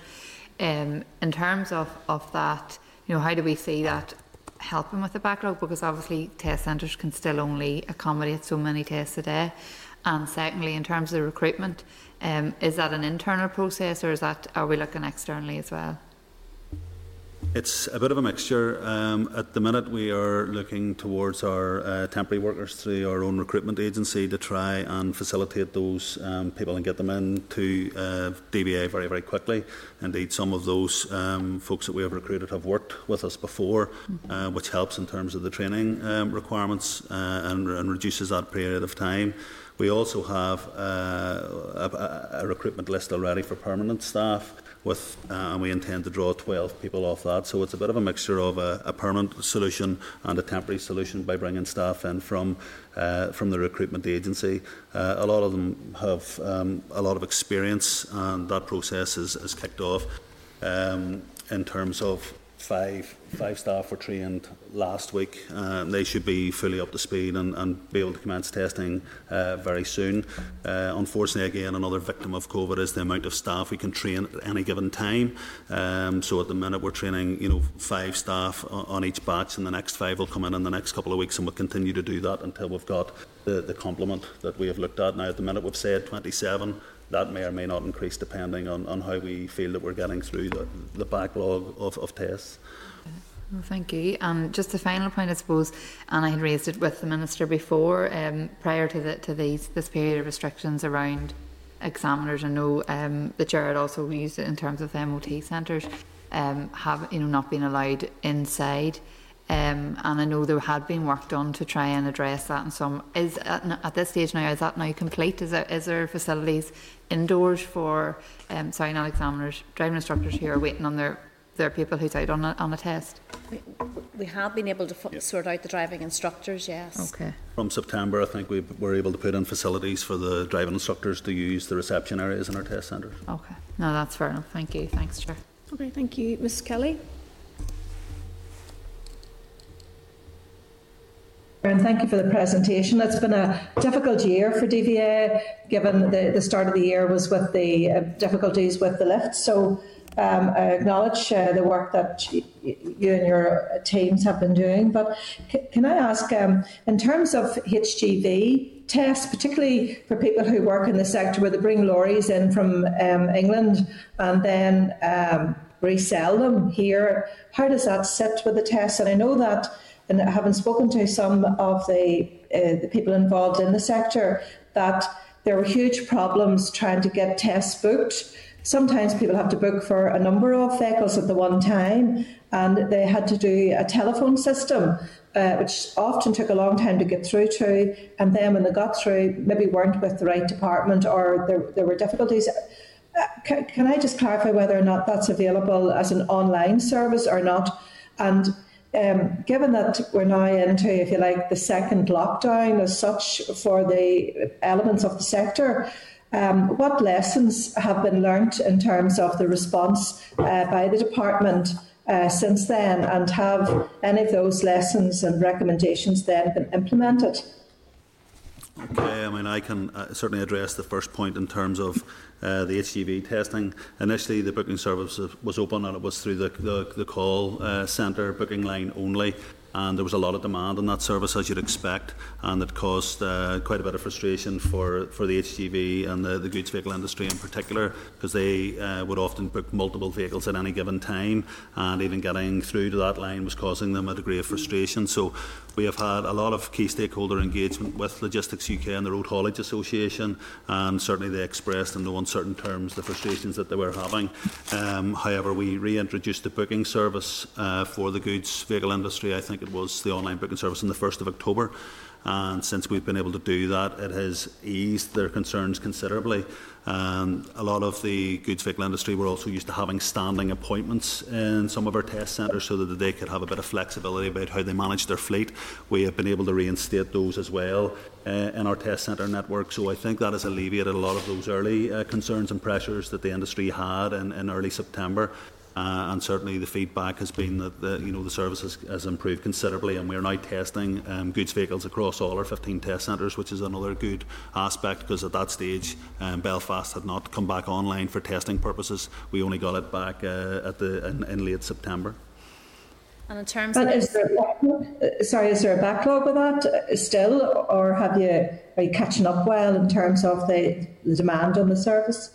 No, there's no backlog in terms of the goods vehicle testing. All the heavy test centre lanes are open, and we're being able to test any vehicle that presents. We're bringing those vehicles forward and have been doing from the 1st of September, so there's no backlog issue with the goods vehicle industry.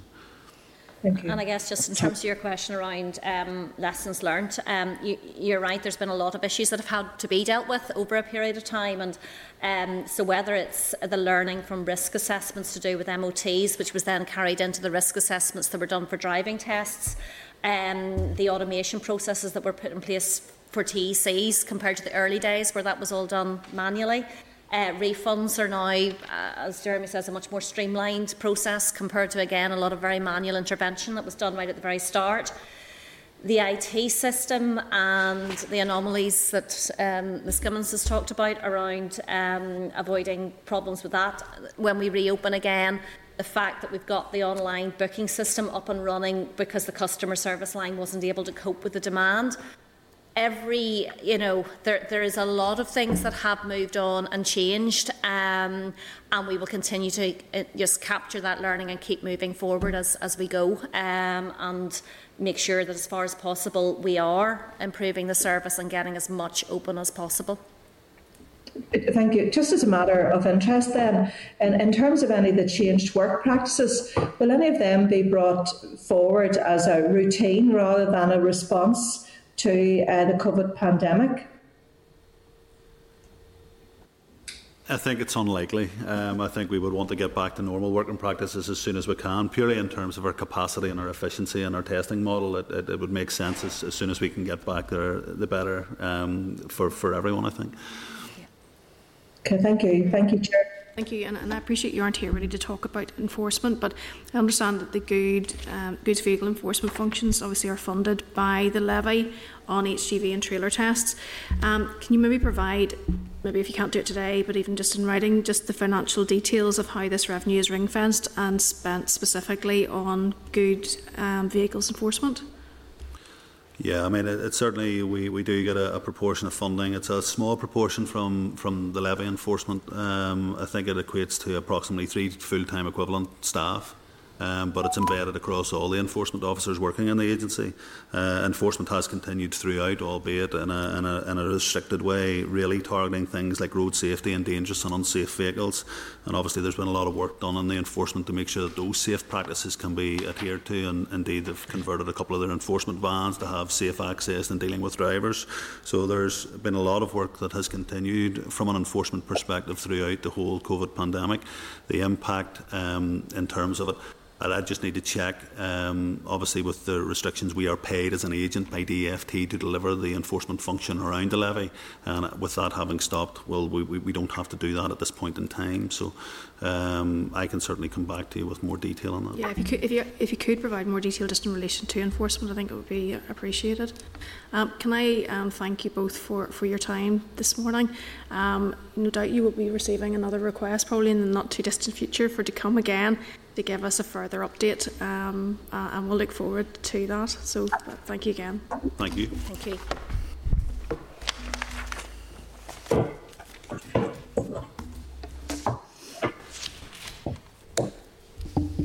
Okay, members, we have a minute, I think, to wind up here, but just in relation to that, we're going to be looking at our forward work programme. Are you content that we look to have a further briefing from DVA before the recess? Yep. If that's, we'll maybe keep in mind what happens maybe next week with regards to restrictions, and if obviously there's no change in that, and we're getting back to a situation where tests can recommence, then it might be appropriate for us to have a further briefing in a number of weeks' time. I think we should continue to monitor, and in particular, we're still blindsided as to the numbers of tests that they're going to be carrying out, so we might just keep... Well, I think that's right, but if we're going to give it another sort of 5 or 6 weeks, then we're better sense then of what's actually happening. So if you're content to do that, then we can schedule that. As a follow-up from what was said, is there anything further you want to go back to the department with, or are you content at this stage? Well, just in relation to drivers being tested in the future, I don't see what their plan is to catch these young people up. Generally, I don't see what their plan is. This is just going to roll on and roll on and roll on. They're still there. Okay, well, if we can maybe just ask for some sort of more. Chair, we need exact data on the system. You know what I mean? And when we know the exact data, then we can ask the questions. Because you start to tease out in relation to the number of tests they're doing. Do you understand me? it's just we definitely need more data, more stats on both I think MOT and absolutely, driver. Yeah, if we can get to some more precise information in absolutely. relation to the numbers, rather than sort of the general numbers that have been been articulated, and also the issue in relation to the testing of driving instructors, because that's something which has become very obvious that there's a problem there too. So we can do that. Okay, members content. Then moving then to our forward work programme, we do have it just up until the 2nd of December. You'll notice on the 18th of November that we're having a briefing with regards to funding for the taxi and coach operators. Are you content with what we had today, or do you still feel that we need a further briefing on with regard to that? Because that could obviously free up a space. So I'm looking for members' views on that. This is for the 18th of November, yes. Can I ask, where is there a further fund to draw down on? Because, you know, yes, we don't like that, you know, double the money, but is there a fund to draw down on? Well, maybe the executive. Maybe if you're content, staff will maybe have a conversation with the department to see who's coming up to do that briefing, whether there's going to be anything additional added to, because we did have a much longer session this morning than we anticipated, because it was really particularly in relation to SL1s, and so we'll maybe have that conversation and then come back. Okay, if you're content with that, we'll leave that sort of flexible. Okay. Good idea. Okay, thank you. Any other business? There are just two things, because I was trying to find the page earlier on. We had two briefing papers from the two research papers, one in terms of the electric vehicles and also one in terms of sewage and water. Can we put that on our forward work programme? And also the other issue I meant to mention, because it was at page 26, was a different minute actually. See, in relation to the procurement for gritting vehicles, can you get a wee update on where that's at, please? Because it was in a different set of minutes, I just couldn't find the page. But it's in relation to the procurement for the gritting vehicles. Remember we were out. Okay, so if Chair, just one other point, sorry. Just to be clear, this Translink, I assume, is getting no financial support from this package? You know, for not as coach operators, no. Yeah. Oh, you're 100% sure? It was said it was for private. Private operators. We don't want to get just private we don't operators. Want to see it in the news some night. No, it's very distinct. It's a very distinct programme. Fair enough. Okay. So obviously, just as you're leaving, obviously be careful with regards to social distancing and so on. Our next meeting will take place next Wednesday, the 11th of November, in room 29. We will be starting at 9:30 and the meeting will finish at 12. There will be a break from 10:50 to 11:20 with regards to Armistice Day. So just be mindful of that next Wednesday. So if you're all content, the meeting will adjourn. Thank you. Programme sound. This is the Northern Ireland Assembly Senate Chamber. Programme sound.